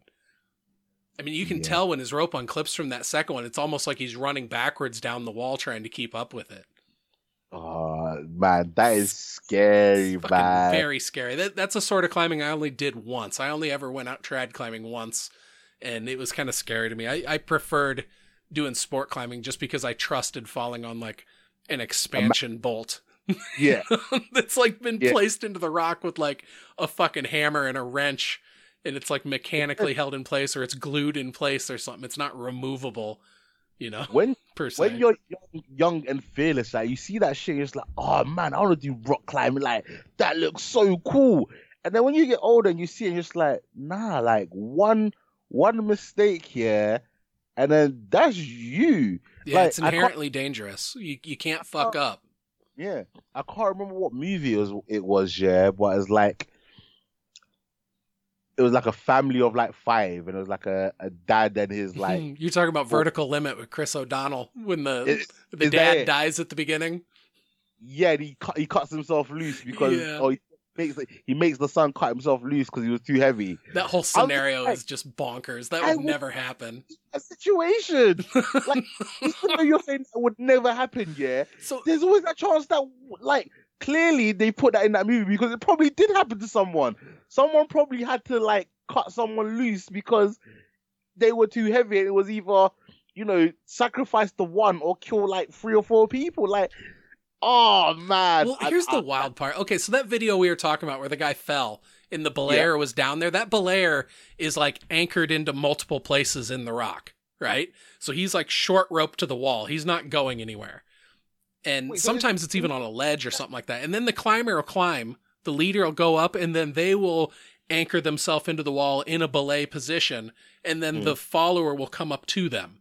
And so in that Vertical Limit movie, to have 3 different members of this party all climbing at once. That's called simul climbing. Now, sometimes 2 really competent climbers will do that, where instead of the lower climber being anchored and belayed, he follows the leader and he's removing pieces, and they always try to keep like a handful of pieces of gear in between them as they go. Because if one falls, it's going to pull the other one off the wall, and you're trusting that gear to hold you both in place. Now, what's whack about Vertical Limit is there was 3 of them. They somehow got tangled up with another party as well. And then when they all fell, it was like the dad was the one bit that was adding too much weight on, just having another, I don't know, 170 pounds on. And so the whole thing was just written to be dramatic. And when you actually know something about climbing and you watch that movie, it makes you roll your eyes, but it does make for a very dramatic scene. Because he's like screaming, if you don't cut the line, your sister will die. And it's like, oh my God. This movie's buck wild. When I saw that scene, I was like, oh my gosh. And I went to rock climb because you got like these adventure parts where you can like do abseiling and rock climbing. I used to love it, like, especially when you get to abseil down. It's fun, isn't it? Yeah, when I'm older, I'm going to do this more often. And then you get older, you start seeing some of these videos, you're just like, maybe I'll give that a miss and do something else like golf. Something a little safer. It's just, like, again, I respect anyone that could do it, especially the ones that do the free climbing where literally they have nothing. Oh, the free soloing? Yeah, that's wild shit, dude. Yeah, see, again, there's levels, and it's just one of those ones I'm just like, nope, I will happily watch someone do that, but doing it myself, nah. It's super fun. Like there's a part of me that would love to go out and just start climbing really, really easy, tall stuff again. But then there's the other part of me that's like, wow, dude, you did that for like a decade without any real big injuries. Maybe just stick close to the ground from now on. Not that I couldn't go out bouldering and fall off something and break an ankle or something. I mean, that could happen, but I mean, like we were saying earlier, it's something that's inherently dangerous. But I mean, if you do all those safety checks and everything, and you're very in the moment with everything you're doing, there's no reason that you can't come home safe every day. It gets more dangerous when you're like going into mountains, because then there's weather and like avalanches and rockfall and stuff like that really can't be planned for. And in a way, but to do the sort of shit that I would do, to go out sport climbing or something like that, there shouldn't be any problem with that. And I do miss it. It's hella fun. Like, have you seen the videos? Those people that like climb like the tallest building in Dubai, and just like, those guys are fucking wild, dude. Like, and they're doing it like free solo also. Now the thing with climbing a building like that, when you watch it, it's like they're doing the same like 2 or 3 moves just over and over again. Right? Because it's like the same collection of moves to get from this pane of glass, using the framing of the building to get up to the next pane of glass. And so you're just kind of doing the same move over and over again. Whereas like actual, like climbing outside, like really, especially when it comes to like a face or something like that, it's like every move is going to be a little bit different than the last one. And so there's parts with climbing a building where I think it looks harder than it probably actually is, but just still the sheer amount of balls it would take to go up and do that sort of thing without a rope, because it's like, I don't know, even though I would climb and I would go out and do it every weekend, like it would still freak me out. Like part of climbing for me was having to face that fear and kind of bottle it up and put it aside and do the moves you had to do to not fall, despite having that ever-present fear being there. Because it's like, if you're not feeling that sense of fear, that's when you can do something stupid that'll end up getting you injured or killed, I remember there was this one dude, because I used to occasionally take friends out that wanted to try it. And then after a while, I kind of stopped doing it just because there was too many instances of people being like, whoa, this was scary. But there was this one dude who like took the cake, where I took him out and like he had like zero fear at all. And so he was doing stupid, wild shit, like wanting to climb up past gear and stuff like that. And I'm like, do you understand if you somehow unclipped that? Like, you're just going to free fall 60 feet and fucking hit the ground. And you didn't even tell your wife where you, like, his wife thought he was out like scoping out for new places to go deer hunting. Yeah. And like You know he what? tells me that while we're out at the crag, and I'm like, so if something happens, I have to go meet your wife for the first time to tell her that you and like, please Uh, don't sue me. yeah, by the way, your husband went splat. Oh yeah. You know your husband. He's got a head full of silly Yeah, ideas. Well, you're not gonna yeah, believe what he did. yeah. You know when you thought he was like at Costco? Well, he was climbing a mountain, and That dude was yeah. 100% Iowa farm boy. Really, really good guy, but just zero fear of heights. Nah. And wow. The only crazy thing that I will attempt to do one day is skydiving. Oh, One. you've got more balls than I do, dude. I don't know I, if I could I skydive. I think I would do that once, and that'll be. I would never bungee jump. I Yeah, no, same. Too that one risky. terrifies me. I've seen too many videos of that going wrong, or they pretend like the ropes. Nah, yeah, that one I would never do. I wish I had the skills to do that, like base jumping with the like parachute, the gliding thing. Oh, dude, that's like the most dangerous thing you can do. Like the That's the mortality rate on that is very yeah. See, high. that looks so much more cooler, and the funny thing is, it doesn't look as dangerous, but it's all to do with like, the backdraft and stuff like that, innit? It's like if you time it wrong and the wind blows a certain way, you're just going splat. Yeah, pretty much. I Yeah, mean, it's gone. like I said, I used to follow lots of professional climbers. Well, a Mm, lot of these people that, would do lots of these big multi-pitch trad routes and stuff like that, like in Yosemite, they would eventually gravitate towards doing wingsuit stuff also. And so the amount of obituaries I read oh of man, of professional climbers that then started doing wingsuit stuff, it's very, very, very dangerous. But you're right, dude. It looks badass. Like, I didn't see that remake of Point Break when it came out, but I remember watching the behind the scenes featurette in the wingsuit shit in that. Like, I don't know if you ever watched that, but just looking up the featurette of how they did the stunts in that Point Break movie, the wingsuit part of that is just unreal because they're like going down along this mountain and they have to shoot this gap in between like two fairly close cliff walls. And it's like, you really can't predict what that wind is going to do. And you're totally at the mercy of it. And you're moving so fast that there's no margin for error. It's such a thin line. I can only imagine what a rush it must be. it's crazy, but nah. Again, that's it. Out of all the like scary, like adrenaline fueled extreme sport things, that's the only one that I would be tempted to do. Other than that, the rest of them I will watch from afar. Uh, to kind of go back to the ghost stuff that we were talking about earlier, have you ever been in a place that was supposedly haunted? Have you ever had any sort of experience like that? Or like had anybody close to you have a story like that? Nah, not really. No, no, not nothing that. Yeah, nothing that I can recall. Like obviously, I've been camping and stuff like that, but nowhere near where like you're told that this place used to be like an old Indian burial ground or any of that kind of shit there. Yeah, that'd be a place that I wouldn't visit. You're like, well, this is an ancient burial grounds. I don't know if I want to go there.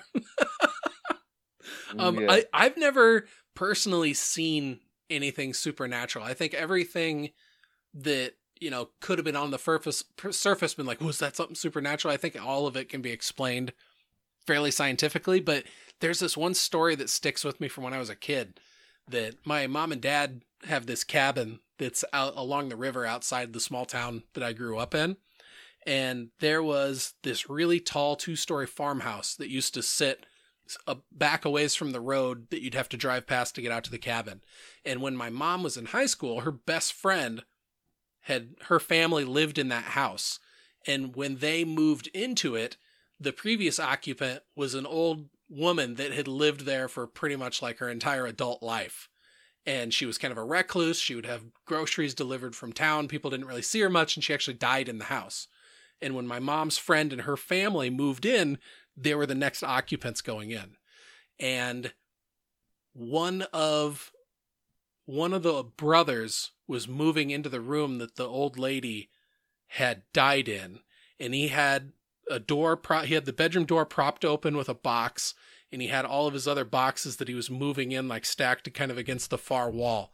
And when he was taking one of the last loads up, the door was shut and he couldn't get it open. And it took his dad and all of his brothers' help to like force this door open, and all the boxes in the room were stacked against the closed door. And so this is on moving day. And so then they're constantly having food go missing out of the pantry and finding it in weird places around the house. When there'd be nobody upstairs, they could hear footsteps like someone was walking around upstairs, and like just weird little things happened like that. And I remember going to that house several times as I was a kid, but I don't have any memories of anything creepy or anything happening there. I just remember my mom telling me these stories about how this house is haunted, and always piqued my interest, but I've never actually seen anything like that. I just would not go to that house. I would not go to the house. Dude, get this. The next family that moved in wanted to renovate the house. And so they were taking before and after pictures, and the camera wouldn't work in that room where the thing with the boxes happened. It would work fine in the hallway and snap pictures, but when they'd go in that room, it wouldn't snap a picture. See, how creepy is that? This is when I would become an arsonist, yeah. And I grew up being a good child. But if I heard that, I would make sure like no one was in the house. And I'm burning that house down. Like, that shouldn't be there. Those owners, I'm pretty sure my mom had said that after they renovated it, nothing weird ever happened again. And then eventually that house was torn down, and now there's a new construction that's on that property. Yeah, no. And like, it's intriguing, but it's so creepy. See, this is the thing, yeah, because like people always say like, I don't know if it's the same like over in America, but like if you like, let's say go to like buy a house where like a murder happens and supposedly a little bit cheaper, yeah, like yeah, I don't know if I can live somewhere knowing like a murder happened or like something like super violent or traumatic. Like I think it would just play in my mind. I just don't think I could live there. Don't you live like in London though? I mean, that's such an old city. There's so much history there. Yeah, but as far as I know, nobody died in my house. like maybe someone died. I don't feel like anyone was like murdered and like tortured or anything like that. You know what I mean? This place was built in 2013. What are you talking about? Oh yeah, no, I highly doubt that. But you know, like, yeah, I don't. Do you know what I mean? Like, I don't think anyone was like killed or massacred in my house, and like people like doing satanic rituals and stuff. Or yeah, I would not be living here. I tell you that for free. I would not be living here. Oh my gosh. My parents would not have a house like that in a million years. They are super African Christian parents. That shit just would not fly with them at all, man. Oh my gosh. I remember one time me and Lindsay, my wife, were house sitting for her cousin, and they had just bought this really old farmhouse.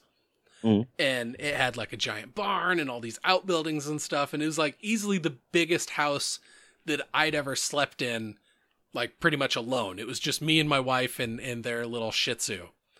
And I remember at one point we had to go down to the basement for something. And I remember we were down there and I'm just like, this place is too old. It's got way too much history. I don't like being down in this basement. I'm not coming down here again for the duration of our stay. But I mean, I've definitely got that sort of imagination for that sort of shit. My house that I've got now, we just have a cellar.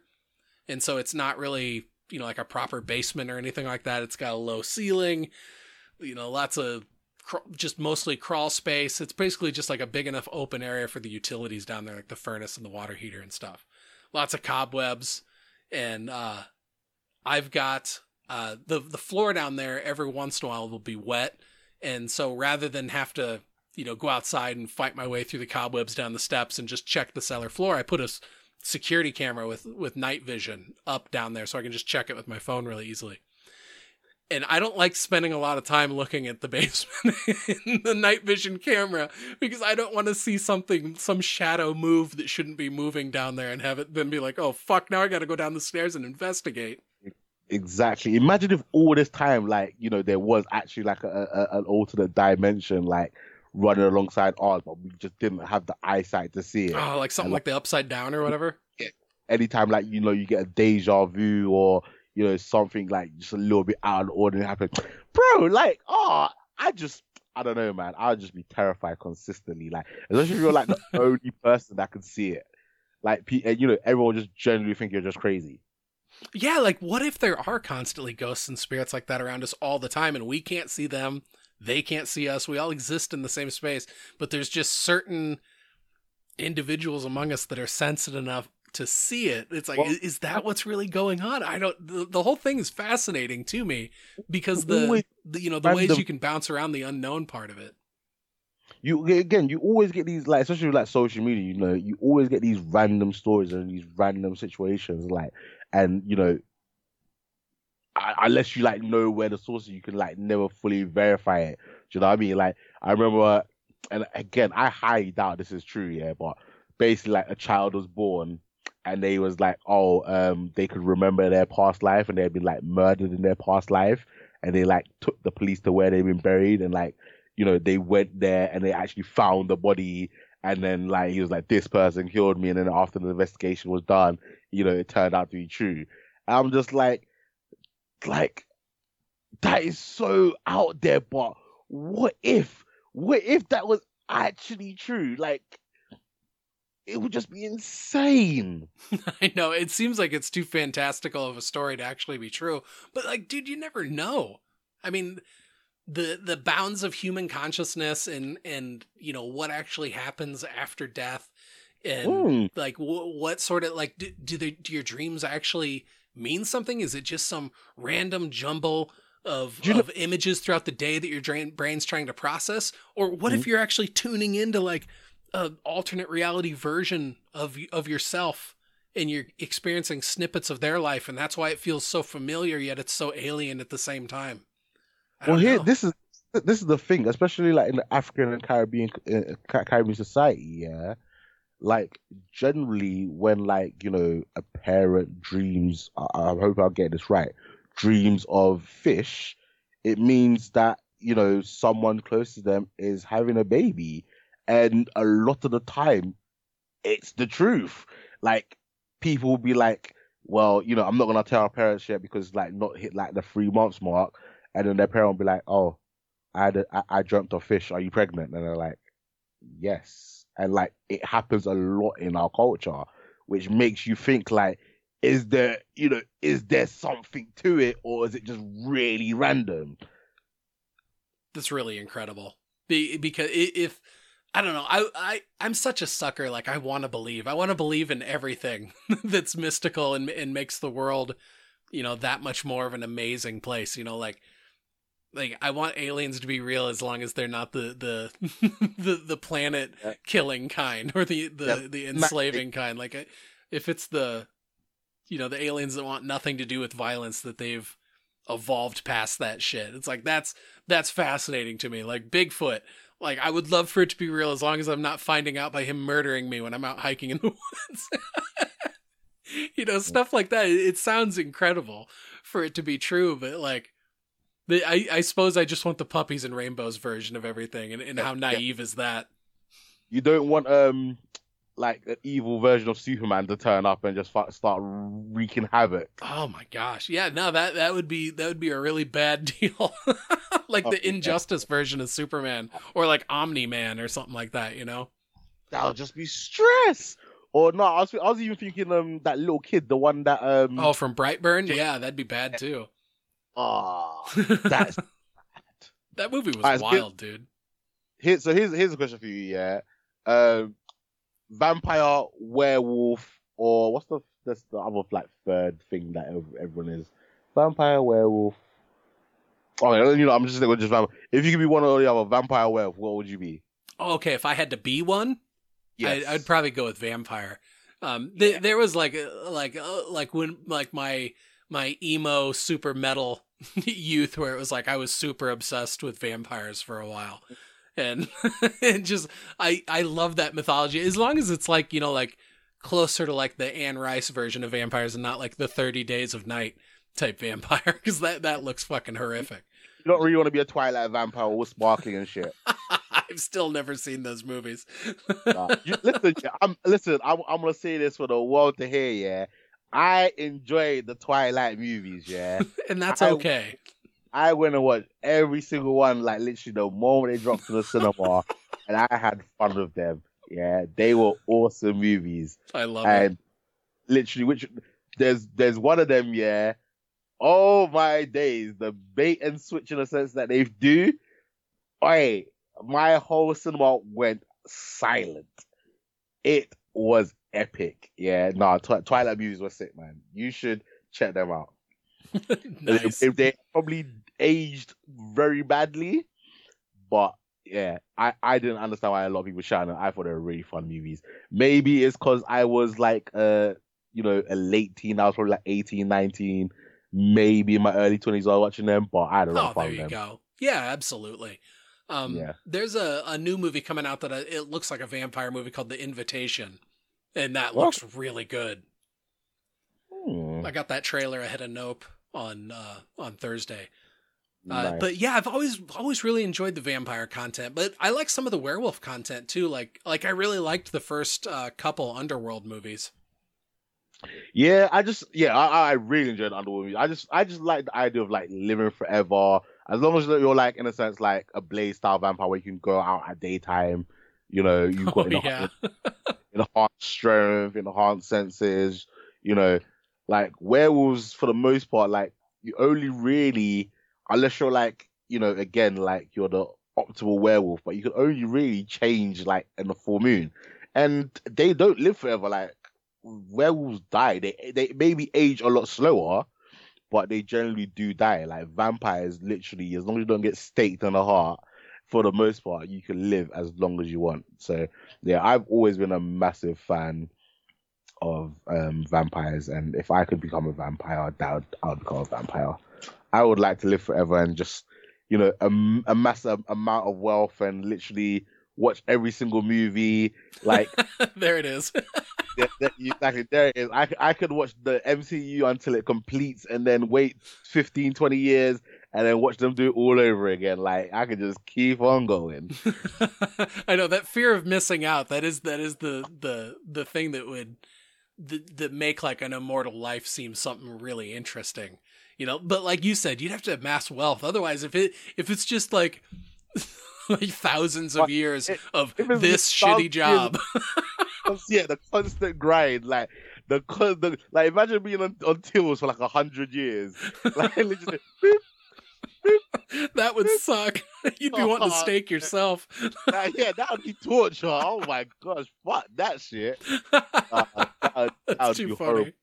But yeah, no, you'd want to have to amass wealth, and you know what? Yeah, in this day and age, yeah, to actually be a vampire would be nearly impossible because in like pretty much every single like developed city, there's like national insurance, passports. There's like there would be a way to track. Like it would be very hard to like in the movies like over the years they just change their identity and like just move from one place to another. But like with the amount of surveillance and CCTV, people are gonna figure out, especially like how would you keep your money? Especially like we're moving towards a lot more like digital transactions. You couldn't just have a bank account because someone would be like, wait, this bank account's been open for the last like 200 years. Who is this person? Exactly. Like, why is this account not be like? Yeah, it would be a lot tricky to get away with. Yeah, when you were thinking the real logistics of it, it's probably a lot tougher than Hollywood makes it seem. Yeah, you would have to find some abandoned island. But then again, like in an abandoned island, you don't get the luxuries of TV and stuff because then like, someone will be like, why is there some radio signal going? So, and again, this is where some white adventurer will be like, let's go investigate. Like there's an island that no one's ever been to. There's a strange signal. Let's go check it out. Like, fuck that. And then you're discovered and then you're fucked because then they're gonna experiment and you'll be like, oh, I wonder how this guy has managed to live 1,000 years. Let's dissect. Why is it they always want to dissect things that they don't know? Yeah, It's never like, oh, we discovered something, all right, cool, like let's leave it alone because it might be dangerous. No, let's take it like into civilization. Let's experiment on it. Let's hope that there won't be a leak and And then there's always that one guy that leaves the door open or does something stupid, and then the monster escapes. Like, it's yeah. I'm probably thinking of that because I just watched that new Resident Evil on Dude, that was Netflix. the exact same scene in my. That is too funny. I was gonna say that was exactly me in the first episode of Resident Evil. I'm like, why are you opening? Opening something that clearly looks like a cell door. There's something growling inside. Like you deserve every bad thing that's about to happen to you. Like, it's like, oh, it's like, again, you're thinking, oh, it's just gonna be a cute little part. Like, you're in a laboratory, like you're like, I hate movies, yeah, where they don't like have movies. Oh, Like, yes, exactly. if something happened in this world, I'd be like, this reminds me of a movie that I watched called Resident Evil, and it didn't end well for them. Maybe let's not do that. Maybe let's leave. Yeah, let's be good kids and go home. Yeah, and go to bed. And then the movie ends. Obviously, I understand that, you know, for them to move the plot along, you have to do a lot of these things. But like, I appreciate movies where there's a level of realism where they flip it around so that, like, to continue the plot, it's something that happens that's like completely out of their control. Like, opening a door to someone that's clearly freaky is stupid. Going into a secret, you know, basement, you know, that you have no business being in, again, just no. But again, if you don't have these things, you don't move on the plot. And, you know, considering I'm not a big Resident Evil game person, I actually really enjoy that TV show. I'll give it like a taste it based on the PCR rating. I thought it was entertaining enough. I hope Netflix don't Netflix and cancel it, because I would actually like to see the season 2. I think that would be very interesting.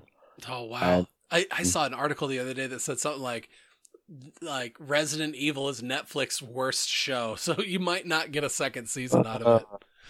It's not. I've seen a lot worse on Netflix than Resident Evil. I've seen that. And I thought the special effects were pretty decent, and I think I watched like 2 episodes, and I was like, "This isn't for me."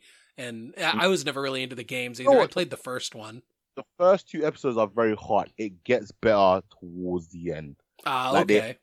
They throw in some interesting concepts and some more interesting creatures, and because yes, I understand what, because you're not the only person that's kind of said that. They watched the first 2 episodes and they dropped off it.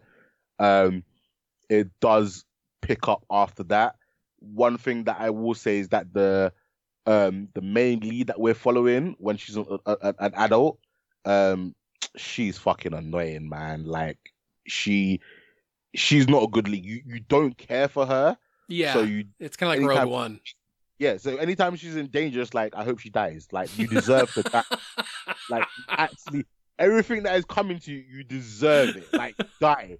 Like, die and let us follow another character. But unfortunately, we don't get that. But again, by the time I think there's 8 episodes, by the time you get to the end, you still don't like her, but you want to see where it goes, because they introduce some other characters, they introduce some other concepts. And again, it's different to the movies, it's different to the game, but, you know, not being a massive Resident Evil game fan, I'm quite enjoying it. And like I said, I want a season 2. I want to see how it finishes. Well, right on. That's really awesome. Well, hopefully you'll get a season 2 out of it then. And, you know, hopefully there's other people out there that are digging it. And, you know, like I said, I like to see people like things. So yeah, I don't want to shit on anything that somebody else takes enjoyment out of. I think that's just highly rude. It's like, oh, you like this? Fuck that thing. Yeah, I try to do that as well, but then sometimes there's certain things that are bad. But gotcha. One thing that I will say that I will give Netflix some credit for, I guess, as bad as that Death Note live action was, it got more and more people into anime. Some people that had never watched the Death Note anime watched that live action version and was like, oh, let me go check out the source material, and then absolutely loved it, and have then gone on to branch off to watch other anime. So, you know, this may cause some people to either go back and watch the Mia Jovovich movies, and or go back to the games and check it out, and maybe create some new people into the fandom. So I always, for the most part, respect them for at least trying and doing that, because for me, if it opens up the avenue for other people to enjoy things that I like, it's a win.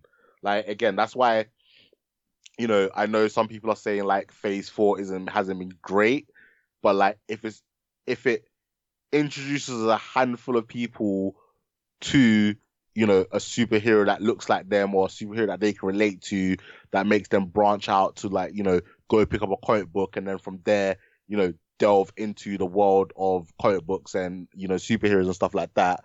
It's a win, and I would always appreciate people for trying and doing that, because we all have things that we like, and we always want things that we want to share with people. And again, like I said, if it acts as someone's gateway drug into something, then it's done its job, in my opinion.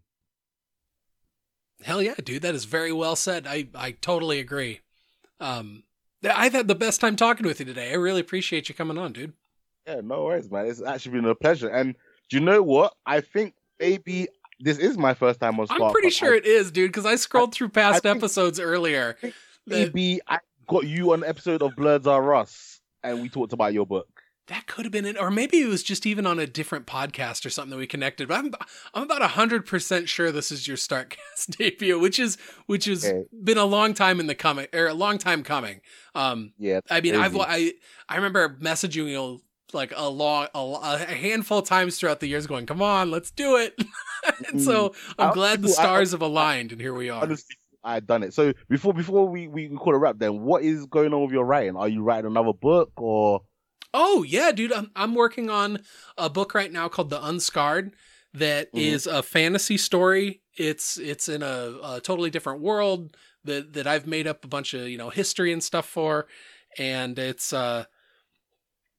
basically a concept of it kind of takes like the Chosen One story, and it's like, well, what if what if there's more than one Chosen One, and kind of what happens when you get these people that are all powerful and they do a bunch of shit with the world, and then another one comes along and it's their time. Like, what kind of world is that left with? And so the story that I'm writing, The Unscarred, it takes place and it's following the seventh Chosen One that he's kind of just starting to understand these powers he's got, and like he is wanting to fix this world that's kind of fucked up around him, and the kind of characters that he picks up with him along his way. And it's I'm hesitant to say when it's going to be done, because it's something that I've been working on forever, and I feel like it just keeps growing as I'm writing it. But the first book's coming along really well. It's already, I think, about twice as long as I Become Death.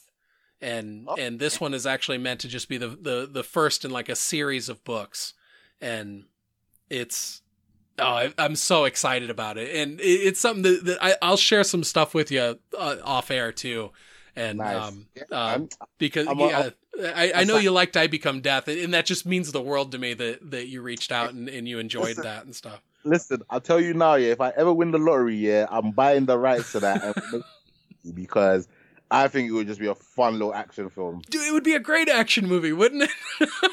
Not to toot my own horn, but it's right there. You don't even really have to change much. You can just follow it. It's already got a good 1, 2, 3 act structure. It like, I think if you were to adapt it, it would totally be like a feature length film. I think it'd be fun. So get after it, Hollywood. Come on, tweet me at Tubby Ninja.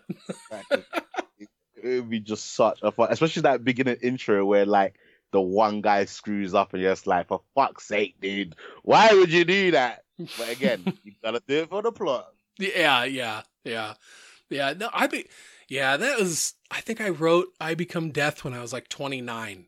And so I've pretty much been working in, and also when I wrote that, it was a distraction from the project that I'm still working on. So it's like, I've been working on this fantasy story and like world building this world and its history for like half my life at this point. And so it's a super cathartic process writing The Unscarred. and I'll be very excited to get it out. And I'm really leaning towards releasing it in like a podcast format, where it's like an episode a week that is pretty much just like a chapter at a time.